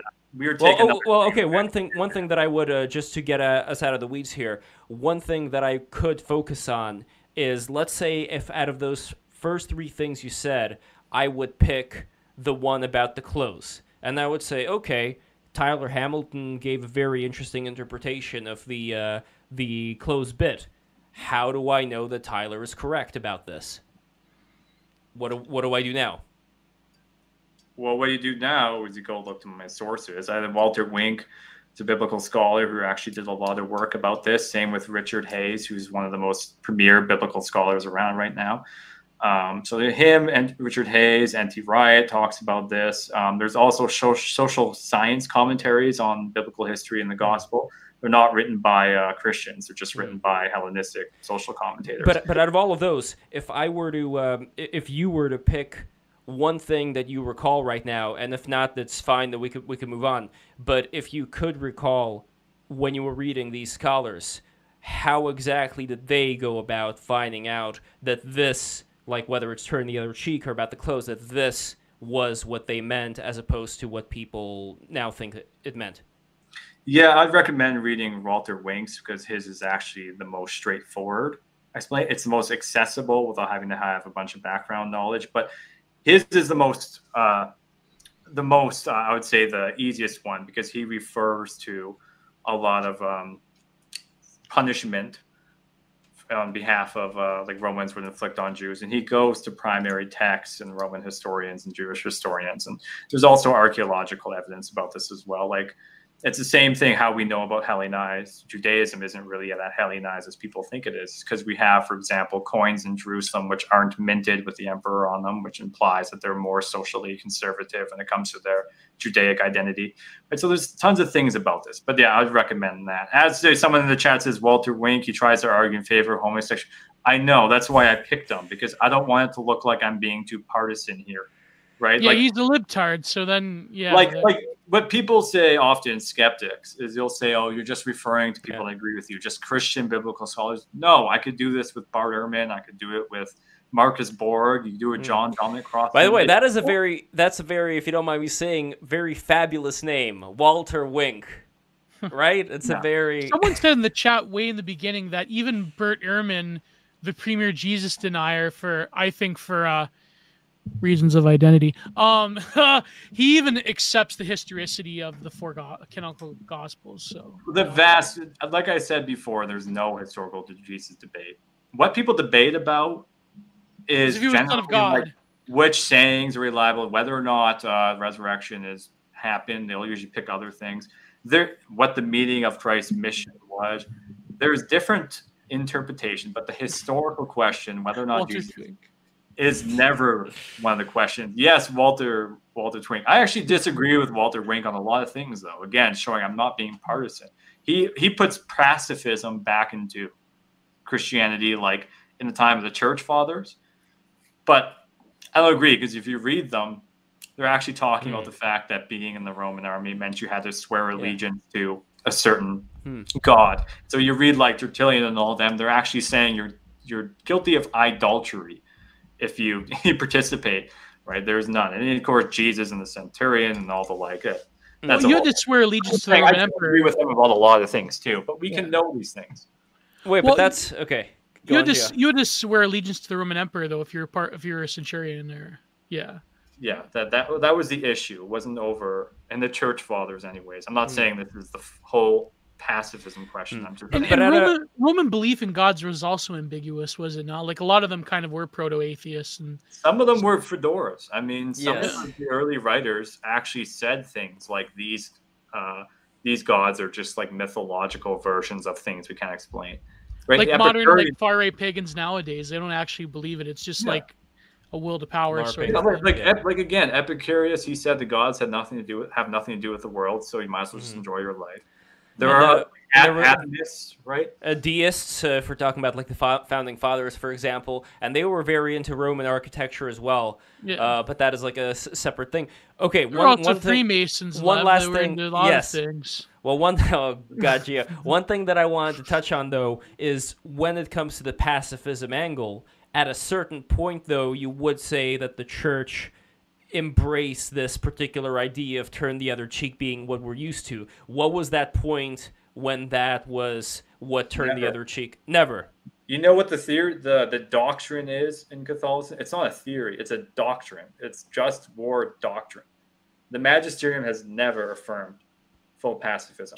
Like Quakers. People do, by the way, are Anabaptists. Right, but they're much later, right? So Anabaptists, Mennonites, but these are we're talking like 18th century arguments. There is somewhat right now a bit of a renaissance of sorts for it because of people like Stanley Hauerwas, who was an Anabaptist, and he started teaching at Notre Dame, which is a Catholic university, and he started promoting a lot of Christian pacifism. In his case, I could actually kind of understand why. I mean. Yeah, but what about martyrdom, though? If we're talking about some of the Christian martyrs of the day, and again, I'm not as familiar with what exactly transpired there in the Roman Empire with the martyrs, but isn't that the idea that these were not people of a zealous nature like Saul? These are not people that would, try to assassinate the Roman emperor or whatever. These are people that would have their faith and would die for their faith. And isn't there something pacifistic about that? No, the distinction we're not making here is that the understanding in Christian theology is you don't kill to impose Jesus. That is the position of the magisterium. By the way, I know in history it's happened. That's a non-point. The theological position of the magisterium is you don't kill to, bring people to believe in Jesus, because one, it's on actual conversion. The other is that Christ is a suffering God. That's the whole basis of our faith. Yeah. But that does not say anything about, for example, self-defense. Doesn't say anything about what is a just reason to go to war, especially because in some instances, now I know this is harder to talk about today because so much of war is not just at all, and we have to deal with scale. This is a whole other question, by the way, about scale and modern weaponry and all these. It was never really just if we're talking about all those religious wars that you said yourself was not based on the religion as it was based on certain party politics, right? So certain crusades were definitely justified, Lev. I mean, come on. Right, but I do want to finish my point here. Yes, go on. The point is like it's just not that clear cut. Like a lot of the Christian thinking on the subject is, if Gio's being attacked and I'm in a position in which I can do something, am I loving him if I don't intervene? right? It's the same thing they apply to just war and war around the world, that there are legitimate reasons based on love about why you should do something, which is actually, again, a counter to the world of domination and imperial venturing for the sake of it. This is, again, will to power, might makes right. But was this something that was shown with the early Christian martyrs? That's my primary question here. What exactly were the martyrs doing as a response to the Roman persecution? Another thing, Lev, is it wasn't like it's not like you're trying to gamify your own sainthood by seeking martyrdom. Martyrdom happened. It's not like you're trying to willfully. I mean, you accept. Well, I mean, look at certain organizations in the Middle East as recently. You know, they're definitely seeking out martyrdom. No, but there's also laws against. I can't say. Can I say suicide and you checking out? Anti-heroing. Buying the farm. There's also laws. There's orthodox doctrines against anti-heroing. No, but isn't martyrdom kind of a loophole though? Because when you put yourself in a position, it's not like you go and seek martyrdom for the greater good. It's not like you're going to It's not like an adventure seeker. It's not like a parkour person seeking the thrill of. No, but why does that? What does that matter? I mean, I don't know the motivation of people who seek martyrdom, but there are some people who seek martyrdom. You know how in Orthodoxy, there's like the sort of the doctrine that you can't exactly find any sort of particular gnosis, and you go and seek out God's grace. Grace has to be open to you by God. It's like that. It's like you don't. It's kind of like Zen, you know, if you try to find Zen, you're not going to find it. It's like, yeah, but that's not going to stop people from finding it. That's not going to stop people from going on the quest. Here? Go ahead, Lev does have a point. There is lots of people who deliberately seek out martyrdom, a lot of early accounts, because it's like a great witness to the suffering of Christ, that you yourself suffer like him because you're supposed to be like Christ. That does happen, but at the same time, a lot of the early martyrdom accounts that are like that is a lot of people who are, for example, some Christians like Pliny and others report them as like not defending themselves, and some people also deny it. He also reports Christians that are being persecuted that actually stop their faith and they get too scared about it. But you do find a lot of early martyrdom accounts that are actually being caught up in the zeal, in the sense that, if they're persecuting my brothers, I'm going to seek out martyrdom as well. Right? So there's a certain sense of witness to this. So Lev isn't entirely wrong, but again, the distinction between martyrdom and self-defense and just war is on two completely different things. No, but it is interesting though, because you mentioned right now that when my brother is being martyred, I'm not going to go and take a bat to the head of the people who are killing him. I'm going to martyr myself. So why is it that there's no Saul-like retributionary mechanism within Christianity? Wouldn't that apply that there is some pacifism going on here as far as your response to the world around you? Well, I think in those early martyrdom accounts, they simply didn't have the means to defend themselves, even if they wanted to. So I think they gleefully went and made an example when their own brothers were martyred, that they're like, we're not scared of imperial power. We'll also take it up on ourselves. Right. So there's a thing of context here. But once it's a different story, once you're actually in power, and all of a sudden you have to deal with the questions of like, how do we approach nations that are hostile? How do we approach these kinds of things? They ask two different questions is what I'm getting at. Someone answered asked in the chat, Tyler, where is the part of the Bible that promotes just war theory? Look, I'm not a Protestant. Right. We don't have sola scriptura. That's nonsense. Sola scriptura. Wait, what is sola scriptura? Scripture alone. Yeah. Scripture alone. If it's not in the Bible, it's a self-contradictory. Well, if it ain't in the Bible, son. But the point is like what you have accepted that there is some hints about like war and the like, about why you would go to it. But the point is, a lot of things in the Bible aren't actually present to help us answer. You have to take the foundations of what it means to be a Christian and what kind of doctrines we have, and then you reason from them.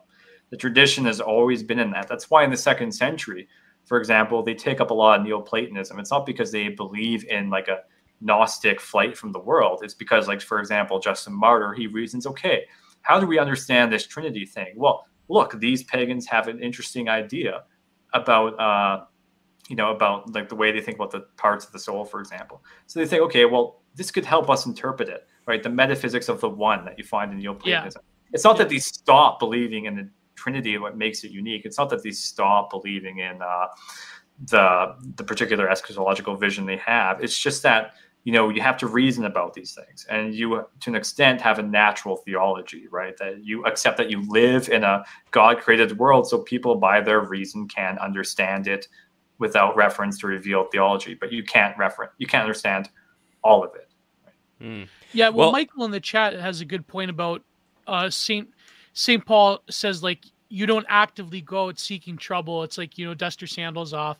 There's sort of an equanimity to the Christian life where you fight for what is just, but at the same time, you don't go and like bloodthirstily seek sort of vanquish like the empire does. Like, you know, the Rome is like as a metaphor for empire. It's sort of like, yeah.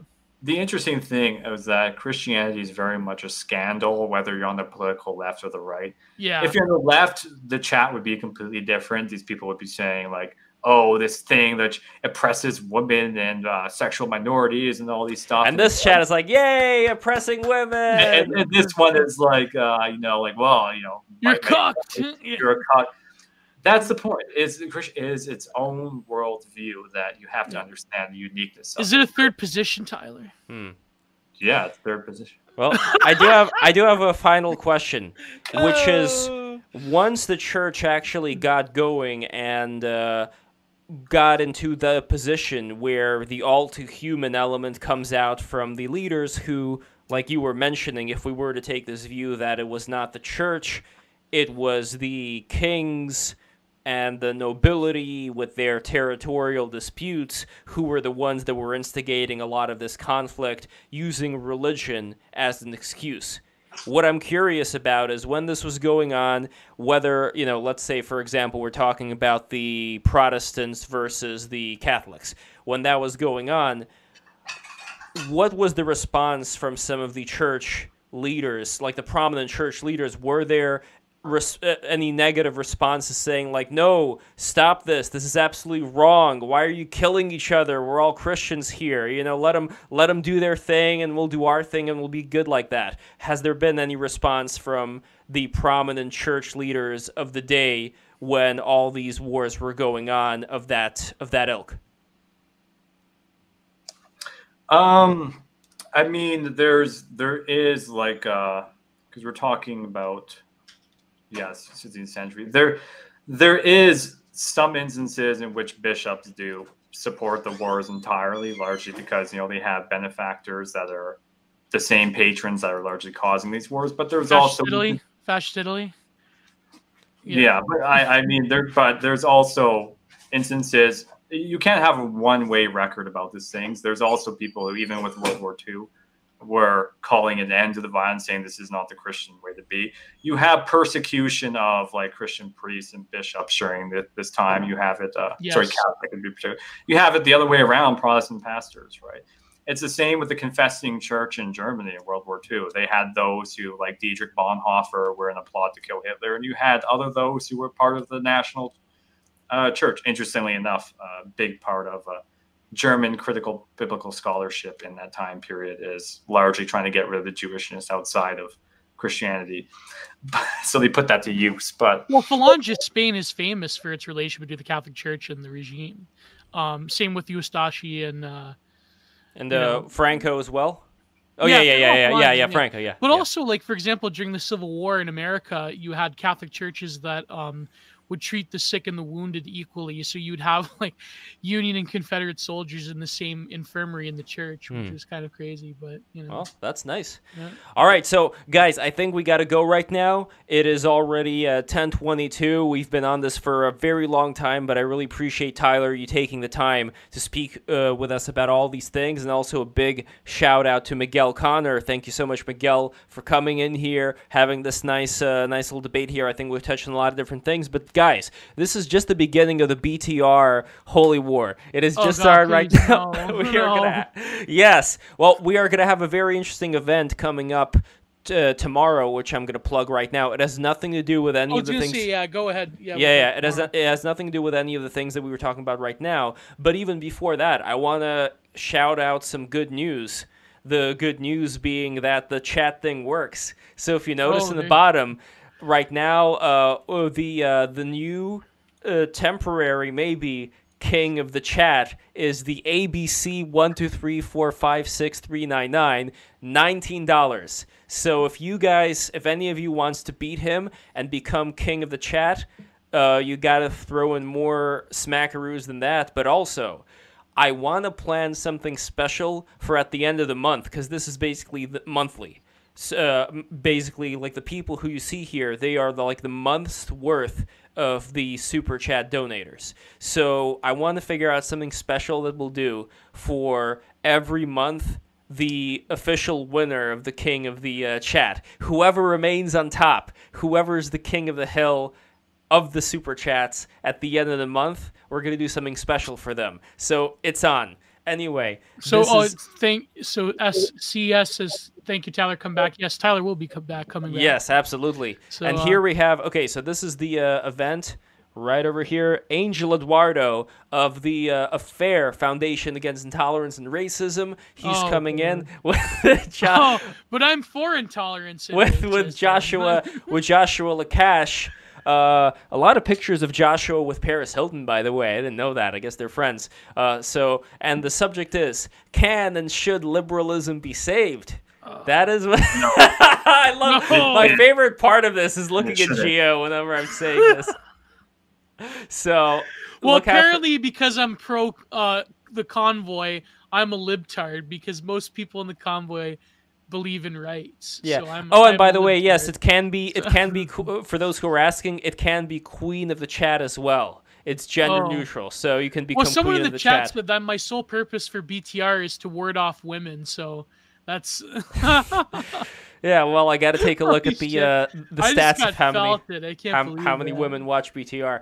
But anyway, that is coming up. And also another thing I want to do, by the way, is I want to have, and I already made the icons, I want to have icons for patrons. My question, and this is like a question for all the patrons who are here, would you be comfortable having your names displayed on the screen? Because I know people go about it in a different way. I know that there are creators who have like the whole list of patrons that they display at the end of their videos. And I figure like, hey, they're not asking every single patron if they're comfortable with that. So I'm curious what the dynamics are here. This is still something I'm exploring. But I hope you guys like this new ticker at the bottom, and it does work, and you see yourself in it when you put in the certain amount of money. So anyway, that being said... also, I wanted to organize, if you saw on Twitter, I wanted to organize a discussion between Apex and William, who had that excellent tweet about bringing back the home farming to solve the food shortage crisis, and he had a bunch of terrible blue ticks going after him. He is also a Substack writer with Apex, so I wonder if we can make that happen. He's down to do it. He said that, so yeah. That would be quite interesting. And I'm also planning to do a stream with the, I think it may be with Styx as well, but the other person is the guy who wrote the article talking about how it's okay if we have an authoritarian response to climate change. Do you remember that article, Gio? Ross Matiga in the Cambridge University. That was where the article came out. Cambridge. Oh, man. So that's going to be very interesting. Damn. But anyway, I don't want to keep Tyler. I want to end this right now. And any final... Well, patreon.com/breaktherules. What more is there to say? If you've been watching this, you were seeing the top of the screen, which is also new. By the way, let me know what you think about the fire backdrop, the one with the changing into fire right now. I think if you were to take the original purple neon color scheme and put it with the new logo, that'd be kind of fun. That'd be better. Okay. Yeah. Guys, so Tyler, shill your... Wait. Right before the chill. Press 1 if you like this fire pattern. Press 2 if you want the old pattern back, superimposed instead of the fire pattern. Go. Okay, and now Tyler, shell time. Where can we find you? Where can we support you?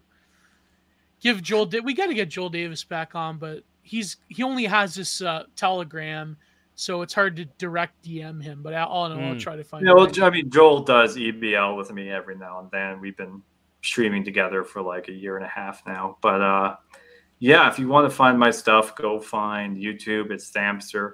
It's also on Odyssey. It's also on audio formats and all that kind of stuff, where we go over these kinds of questions. So right now we're going through, where are we now? With the Nouveau Theology movement of the 20th century and the political theology, people like Blondel and de Lubac and all those guys. So lots of stuff on there, but pretty wide, actually, array of content, philosophy, theology, that kind of stuff. And you can find me on Twitter, Tyler Thammy. Excellent. And one final thing I want to say. Oh, you have a Ko-Fi, right? Yeah. Oh, what is a Ko-Fi? I don't really use it too much. On my Twitter, Tyler Thammy, there's a link tree on there. It'll just show you all the So if you want to monetarily support Tyler in his work, then you can do that. Oh, I see you have a coin tree. You know, the Break the Rules also has a coin tree, but for some reason I never promote it. And it's not even on the screen anymore. It used to be where the ticker is now, and now I got rid of it. Maybe I'll bring it back, but I don't know. You guys could find it in the description of the video. There, it's in every video. So the coin tree, send BTR some crypto. I'll appreciate it. So I don't know. I see a lot more 2s than 1s. I see a couple of 1s, but So Rook likes the fire. This fire, it's from the stove in my backyard. There's with the fire coming out. It was a nice video. Anyway, patreon.com/breaktherules. Listen, guys. I'm speaking to you right now, face to face, eyes to eyes. Look at my eyes. Look how serious I am about you needing to become a patron right now, and you are going to get a lot of goodies. First of all, I want to put you on the screen as well. Press 1 if you want to be on the ticker. Press 2 if that's an invasion of privacy. That's another one. No. Press 2. No, press 3 if you... God, I don't want to get them confused. Press 3 if you want to be in the ticker. Press 4 if you think it's an invasion of your privacy. So there we go. But $10 patrons... what am I talking about? $5 patrons. $5 patrons are going to get the MP3 episodes of the Break the Rules stream after they come out. You are also going to get the ability, and I rarely broadcast this, the ability to write in this Discord chat over here, so you could actually post images and links and all that fun stuff within reason, of course. Don't post pornography. Yeah, we screen the images to make sure they don't come up. No, we don't. Yeah. No, we don't. Fuck. It's impossible too. So that's why I'm just saying this is for the patrons. So just put in the images, and we'll trust you. We'll see who it is, by the way, who's putting in the naughty stuff. So we'll, bad boy, whoever's doing that. Anyway, listen, $5 is going to give you all of that.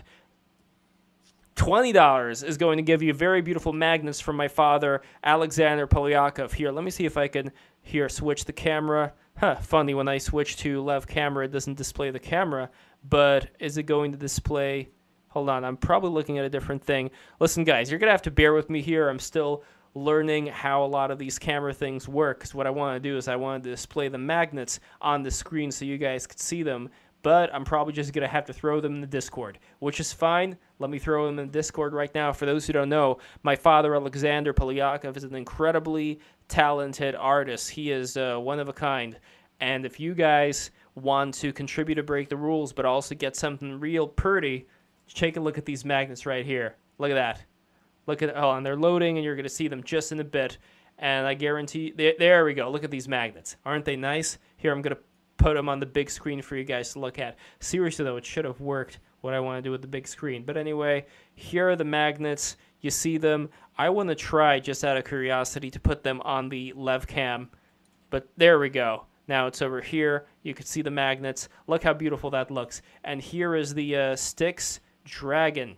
This is the almighty Styx Dragon. If you guys are fans of Styx, you can get him for $50, but also for $30, you are going to get the beautiful, exquisite Giovanni Pennichetti prints from the TFW No GF series. You could see him in action here doing it, so that's $30. And $50, you can either get the Styx Dragon, or you guys can get a custom magnet, whatever design you want it to be.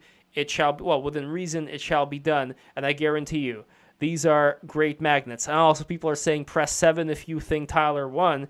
Well, then I'd say press 6 if you think Miguel won. So let's see. Or I don't know. People are picking all kinds of numbers right now. I don't know what's going on. Well, you confused the hell out of them. Patreon.com. Probably why. Patreon.com/breaktherules.